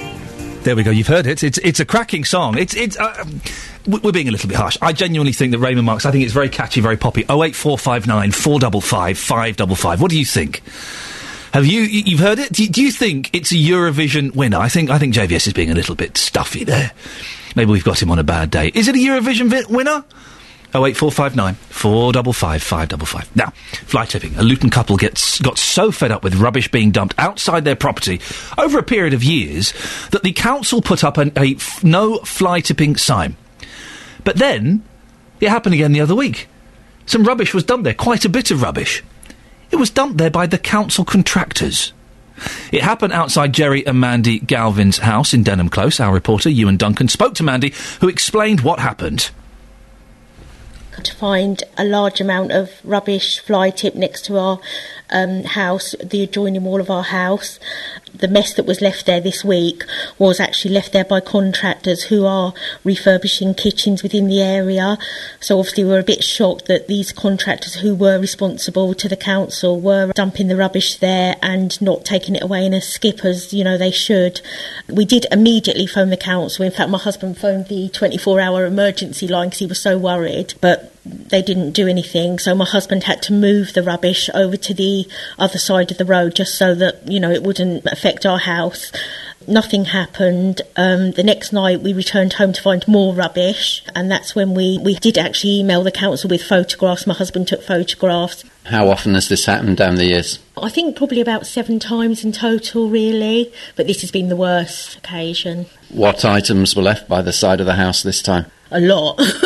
Probably a whole kitchen or maybe 2 kitchens, or, it went along half the side of the house. Kitchens that have been taken out, old units, tiles, flooring, just building rubbish, really. Probably about half, a small skipful, say, yeah. I gather on a previous occasion some of the materials that were left by the house were set on fire. What happened then? It was about 3 o'clock in the morning. It was quite a long time ago, so the children were only quite little, maybe about 4 and 6. And there was a knock on the door, and it was actually a young lad. I think what had happened, I think him and his friends had set fire to it, and he sort of got a bit worried because he noticed that there was a gas bottle by the side, and he'd obviously called the fire engine in the meantime. And the fire engine had to come, we got evacuated. It wasn't bad, but it could have been bad, and it was just like smoke coming up. And my daughter does sleep on the end bedroom, so it was a bit worrying, really. But there are a lot of decent, hard-working people in Marsh Farm, and we take pride in our property, and, and it just does bring the area down, and it does make people think, Marsh Farm is full of scumbags, and we're not all like that. Do you feel you got a good response from the council in the end? In the end, but, I just think, why should we have to, they should have come and, well, firstly, it shouldn't have happened in the first place, but they should have come out that evening. What do you feel are the risks when the rubbish is left? If it's kitchens that have been torn out, you don't know, there could be nails in there, screws or anything, children could hurt themselves on them. That would be my concern.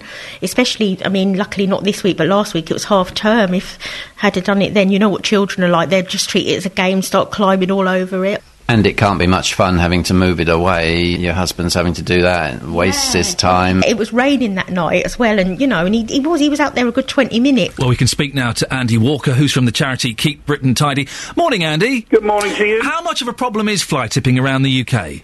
Well, it's clearly a problem, and I think your listener has just explained there, I think one of the big things about fly tipping is its unsightly nature and the effect and the perception that it gives about a particular area. Our latest stats on the issue reveal that there was nearly 820,000 fly tipping incidents across the whole of the country in 2010-11. That's the most recent stats. We're currently processing new ones, and that was actually down by 13% on the previous year. But, given the fact that we've got sort of a situation at the moment where, there are council cuts. You've also got, all sorts of, companies sometimes springing up saying that they're going to take people's waste away and stuff like that. And we know that there's some of those companies are, shall we say, sort of less than wholesome. Then, there's a possibility that we could see that figure actually rising as we go forward. And again, as your listener has just said, it's totally unacceptable. There's all sorts of, there can be dangerous stuff in there, nails, builder's waste, all that sort of stuff. And really, at the end of the day, there is no need for it. Andy, what can we do to stop this? I think we can raise awareness. That's the first thing. I think it's, although your listener didn't get an immediate response, and obviously I can't comment directly on what the council were doing in that area, but she did the right thing by approaching the local authority. That's the first thing. I think awareness is really, really important. We ran a fly tipping campaign a number of years ago, where we basically set up a helpline and a hotline, and we got people to actually, sort of essentially report it better as well, because if people think that people are watching out for them, doing this illegal act, then sometimes maybe they're actually going to be less likely to do it. So I think that can be done as well. I think the awareness thing is very, very important, and even things, down to, posters and signs going up saying that, we will take action, you will be fined if you actually do this. I mean, fines in court can be as much as £50,000. Now, that can actually focus the minds of even the most reckless fly tipper. Also, I think, and we've got evidence of this, from our own research with councils can publicise their bulky items collection service more widely. They can also publicise various charities who actually offer such a service as well, because many charities do now, and then you can actually, if you like, close the recycling loop on something like that. But also, I think one important area is we know that there's a problem of bogus waste companies who claim to collect waste from homes for, quotes, recycling. The residents will pay them to take away a sofa, and then often that item can end up dumped on a grass verge. Well, bona fide companies who offer that service would always carry a certificate called a waste carrier licence, and people should really ask to see anyone who comes round to their door offering such a service, because at the end of the day, you're responsible for what you do with your waste. So it's awareness, it's to be more diligent. It's also letting people know that this is actually a crime and that people will be prosecuted if they do it. Andy Walker, very quickly, we've got 20 seconds. Luton, March the 14th, you've got a little campaign there. What's going to be happening? Yeah, we're basically visiting all of our supporters around the country, actually, on a bit of a Keep Britain Tidy roadshow, and we've got one on that date in Luton in the evening. We're contacting people that we know about who are involved. I'd be happy to contact your people, so hopefully you can give us a bit of publicity for that. But it's just to find out what people want us to do and do it better, basically. Andy, keep fighting the fight. Andy Walker from the charity Keep Britain Tidy. This is Ian Lee on BBC Three Counties Radio. Morning. Lots coming up between now and 9 o'clock, including a Milton Keynes gymnast is celebrating today after winning gold at the grand old age of 31. Well, I'll be speaking to her coach to find out how she did it. And is Buckinghamshire singer-songwriter Raymond Marx's song good enough for the Eurovision Song Contest? Well, he certainly thinks so. If you haven't heard it, we've put a little snatch of it up on our Facebook page, facebook.com/BBC3CR. And let us know what you think. You can either leave a comment there or you can give us a call, 08459 455 555. Now, this is great. A gymnast from Milton Keynes, who last competed at the Sydney Olympics, has become an unlikely gold medalist at the age of 31. Lisa Mason won gold in the 1998 Commonwealth Games, but gave up the sport for 13 years after the Sydney Games. She's now returned to gymnastics and competed this weekend, where she won gold in the vault. Paul Hall is the head coach at her gym in Huntington. Morning, Paul. Good morning. Gymnastics, I always thought, was children, basically. 13, 14, 15-year-old boys and girls, primarily. How has Lisa managed to compete despite her age? Well, I quite thought it was children as well until Lisa came along a few weeks ago and decided to turn that on its head. She's managed it. It's a very, very unique thing, a very rare thing. I can only think of one other lady on the international stage from Germany who's competing into her 30s. But it is extremely unusual, very, very difficult to cope with the demands of life and to manage the impact on the body. But she's done it. Why did she step away from gymnastics, Paul? Well, I think it was the normal thing. At the end of the Sydney Olympics, it was a high point of her career, and she was getting near to retirement in her late teens, early 20s, which is normal for gymnasts. But then she came back to do a display at the 2012 Olympics last year and was quite inspired by the whole thing, looked around and saw the girls and thought she could actually get near to doing the same sort of thing, and lo and behold, she's done it. And when she came up to you and said, "Paul, listen, right, I've got a crazy idea, right? I want to get back into competitive gymnastics." Did you laugh into your latte? Did you tell her to jog on, or did you think that she actually stood a chance? Well, I'd never laugh at anybody, but I did raise an eyebrow, a little bit sceptical, but she's proved me and many other critics wrong. She went along at the weekend and did 2 apparatus and did a fantastic job. Her level of difficulty was the amazing thing. She's still doing almost exactly the same routine she did 12 years ago, and they're more than a match for her contemporaries, which is quite incredible. This must be give you and others hope that Olympians and athletes can keep going into a later age. Well, I think it's a lovely story. I mean, we've seen Beth Tweddle last year. She was in her mid-20s. She took a medal, obviously, in the Olympic Games. So that's a fantastic result. It proves you can do it. I've always had the thought that the spirit is the most important thing, and if you've got the mind and the determination to do it, then you can keep the motivation and do amazing things. Lisa's proved just that. 2016, Paul, what do we reckon? Will she be able to hold it all together for the Olympics? Well, step by step. I think she's thinking about 2014 initially, to actually get back to a Commonwealth Games. She did the last one in 98 in Kuala Lumpur, and if she can get to the one in Scotland in 2014, that would be just an incredible story. She has an 8-year-old daughter that she often goes and watches her doing gymnastics, so it'll be quite a turnaround to have a daughter going to cheer her mum on. How funny. Well, listen, Paul, thank you so much for coming on. I think it's a cracking story. Paul Hall, head coach in Huntingdon, who helped coach Lisa Mason, who's 31 and won a gold medal in gymnastics.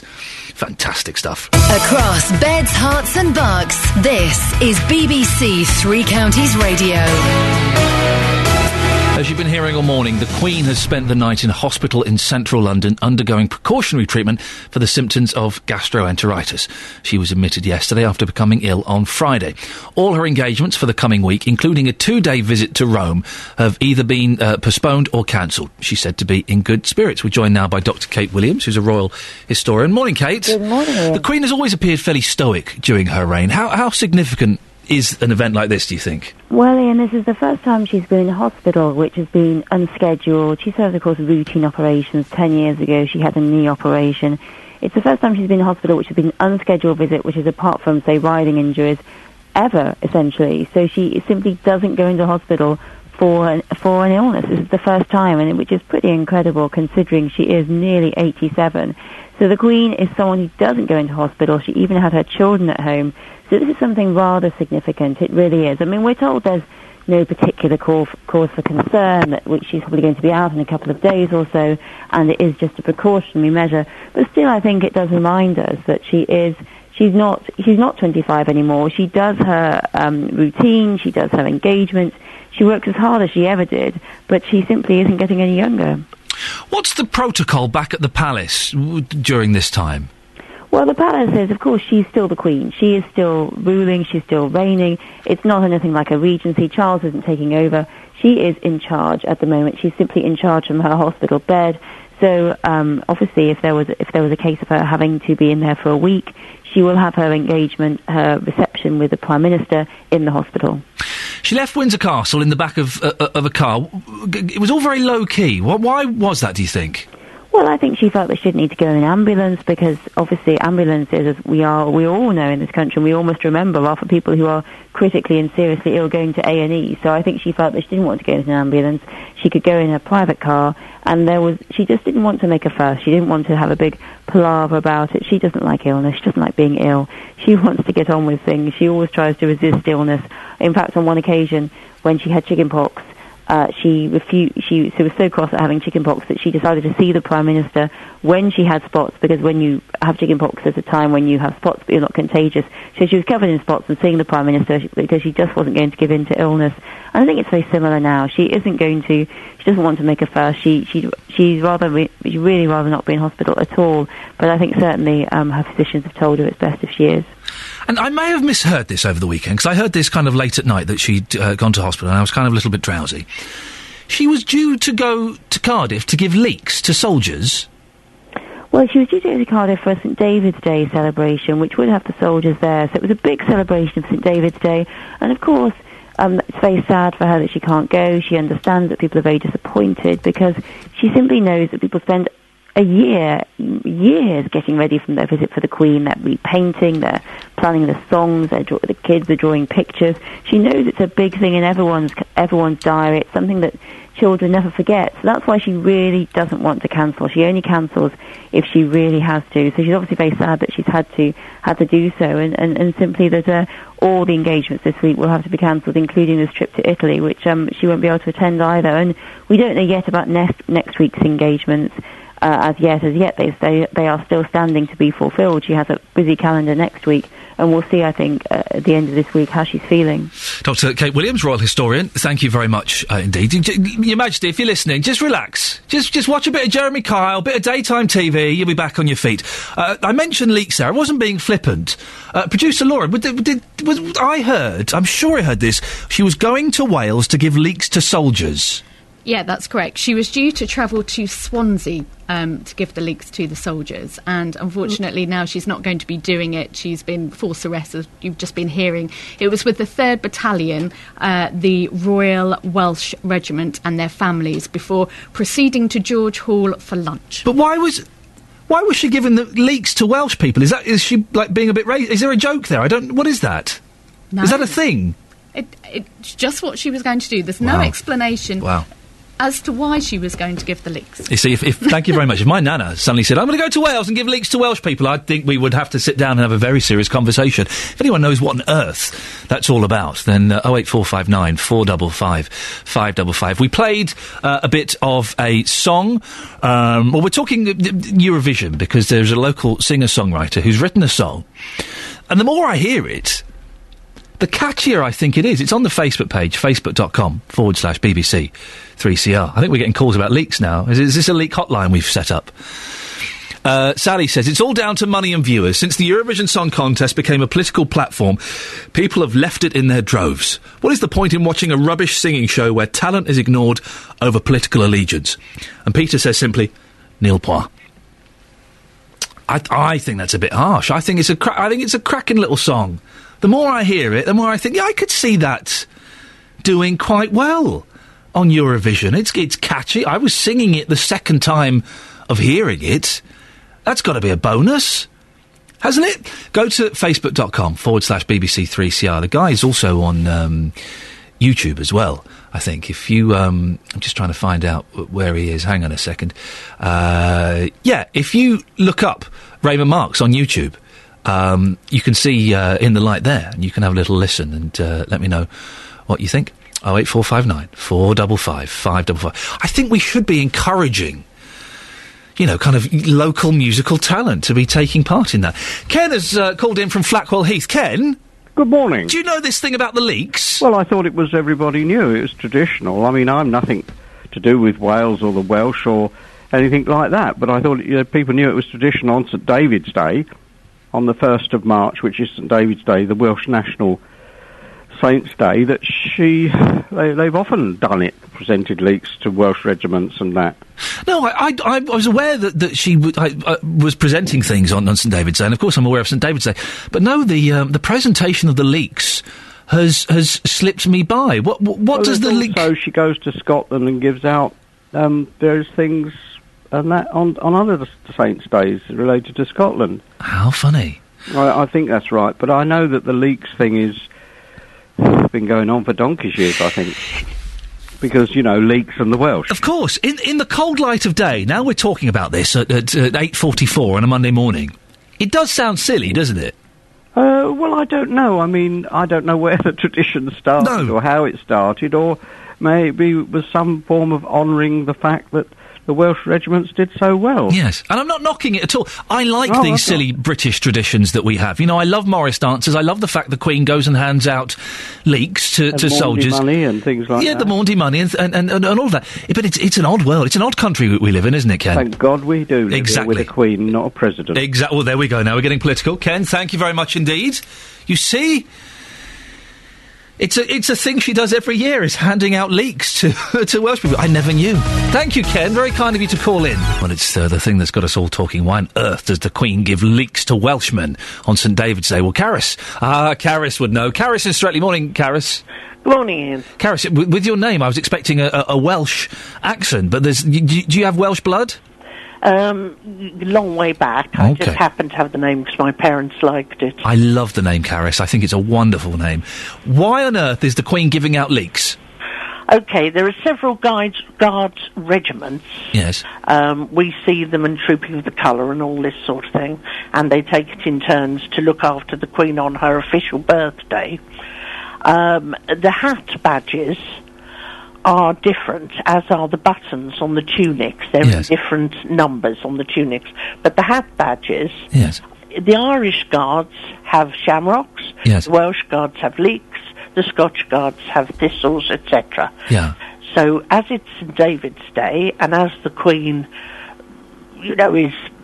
I don't know what her official title is, but she's Queen. overall, she's the brigadier or something. Right. Oh, right. I see what you mean. Yeah, sorry. I can't remember what it's called. Yeah. She goes to see all her various soldiers, regiments, etc., and hands out the leeks, which is a symbol of their badge. Well, Karis, I don't want to say that you're wrong, but Catherine Boyle, I don't know if you're aware of her, she's the newsreader here. Yes. She's been messaging me non-stop, right, with her reason, and she says the leak arises from an occasion when a troop of Welsh were able to distinguish each other from a troop of English enemy dressed in similar fashion.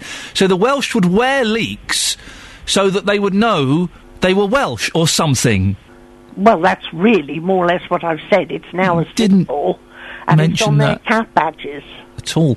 OK, well, Karis, listen, thank you very much for your help. That's Karis in... didn't quite say it like that, but thank you, Karis. I still don't understand it, if I'm honest, with Karis's excellent explanation and Catherine Boyle's excellent, if somewhat feisty explanation. I still don't quite know why, but onwards and upwards. Now, a Buckinghamshire man is annoyed that he can't get his songs into the Eurovision Song Contest because of the BBC selection policy. Raymond Marks has written potential songs for 3 years, but because the BBC hasn't performed a national selection for the last 10 years, he doesn't get the opportunity to have his song chosen. Well, here's a little sample of his song, In the Light.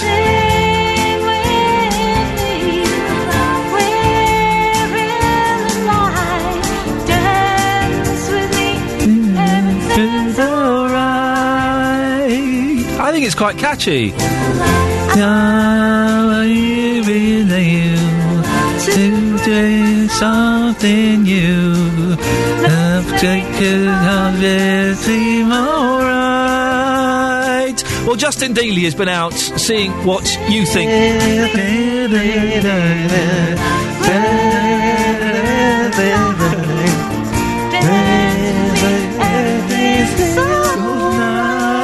It's a catchy little song, isn't it, Justin?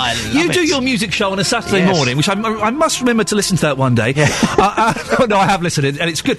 And you know your music, don't you? I know my music, and I come with a Eurovision background on this one. Do you? Yes, my future father-in-law, Colin Berry, he was the UK spokesperson for the Eurovision Song Contest for years, and back in 2010, my partner got onto that TV show, You're Making Your Mind Up, 10 bands, 10 singers, and she almost represented the UK, so I come with a background. You say almost, Justin. How close did she get? Quite close. I think, what, fourth or fifth? That's not bad. Yeah, it's not bad at all. Hang on, you're saying that your father-in-law, was he the one that, or the soon-to-be, was he the one that we now go to England for the votes, and it will be him? Hi, this is Colin Berry here, and the results for the UK are as follows. Well, so you know your stuff. Well, hang on, Justin, say hello to the gentleman that wrote that song, Raymond Marks. Hello, Raymond. Oh, hello there. How are you, sir? Well, I'm fine, thanks. Good stuff. Excellent. Justin, Raymond, Justin has got very close blood ties with Eurovision. Yes, well, I feel, the more we get into it, the more chance we've got to win it. In it to win it, I think, should be our slogan. Yes, well, it starts... Well, Justin, listen, I don't want to put the pressure on because Raymond's obviously on the line. Yeah. What did you think of that song? You were singing along just then. I was singing along. It was certainly catchy, but it's not about me, Ian. You know that. I'm in Luton this morning. I have been playing this song to people and asking them the big question of the day.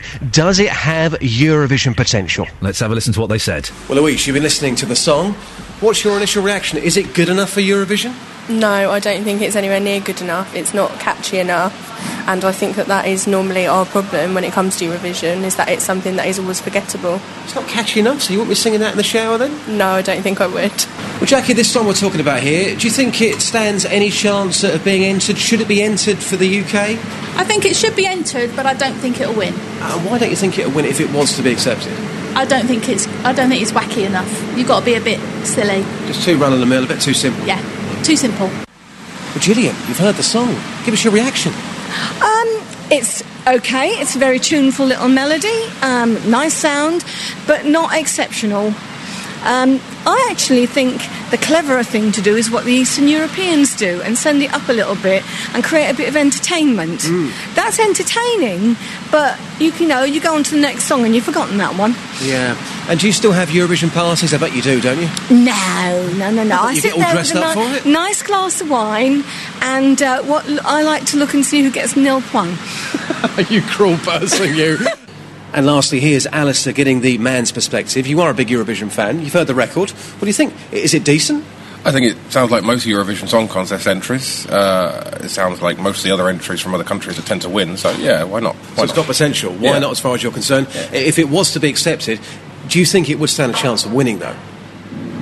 Big pause, no, then. Possibly, but maybe it sounds too much like the others. I don't know. Well, Raymond, what did you think? You said you were... Is that you playing that, Yeah, Justin? I just can't take any more. I can't listen to it again.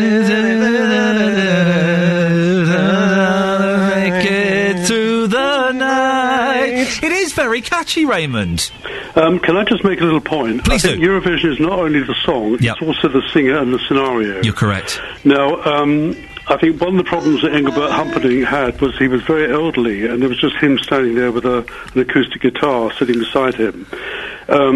Sarah Lilly is on the cusp of becoming a great She's star. got a great voice. Now, she's actually tall, long-legged, miniskirt, lovely look, makes the right moves. I think that's part of the deal. And also, the concept behind this song is she's singing to the audience and getting them involved. I'm here to sing my songs to you. Yeah. And so she'd be trying to get them to sing along with it. And my original concept would be that there would be a sort of signboard behind showing the words as she sings them to get the audience involved. Yeah. So it wasn't just the song, it was also the whole package. You're right. Eurovision has become... It's not a song contest, is it, anymore? It is about the whole kind of deal. There were a couple of comments in there, Raymond said that it wasn't wacky enough. Well, the only snag about that is look at Sweden, who won last year. That wasn't wacky at all. It was more like Kate Bush. Yeah. The German lady, Lena, who won 2 years ago, she sings very straight with sort of, people dancing about behind her, but she sings it straight. But when Azerbaijan won, I think they had unicycles, people with hair 6 foot tall and things like that. It's difficult to predict exactly what will win, but, we produced this song to win Eurovision. It's got the right singer, the right sort of approach, and that's our feeling about it. We get a lot of different comments. Did I tell you about the chap that said it would have won in 1963? Yes, you did. Justin, you present the music... Well, then we'd have beaten France. Exactly, and that would have been good. Justin, you present a music show. Just remind people when and where they can hear that. That Saturday morning show is between 9 and 12, and we do play the odd Eurovision song. I think Eurovision over the years has been slated. It has become too political, but at the end of the day, come on, it's just a bit of fun. And what I would say about this record, it does sound very Eurovision-y. Yeah. It really does. It really does. Do you think this is the kind of song that you could play on your show, Justin? Quite possibly. I mean, obviously, I play a lot of older music, so I couldn't play it now, but certainly in, 50 years' time, I could probably play it then, yeah. Raymond, what do you hope to get from this exercise? I mean, do you really think that you stand any chance of getting this in as a... I read that they've chosen Bonnie Langford to be the Eurovision artist this year. This is the rumour I've heard. I think she's about 49 or 50, and whereas Sarah's in her 20s. I think this is the sort of... This is the sort of style, I think. Can I just make a little point? You've got 20 seconds, sir. The door is locked, closed and bolted this year. Right. What I'm hoping is that we can get a little bit going to say, let's go back to what works. Let's do the national selection. We did far better than we've done in the last 10 years. And I'm very happy that our song is put into the national vote. Raymond, we have to end it there. You've been a cracking sport today, and I think you've got a real talent that shines through. You keep on hoping and keep on writing your songs, Raymond. And Justin, thanks for that. Do you want to sing a little bit more before we go? Justin Dealey there, ladies and gentlemen. That's it. That's your lot.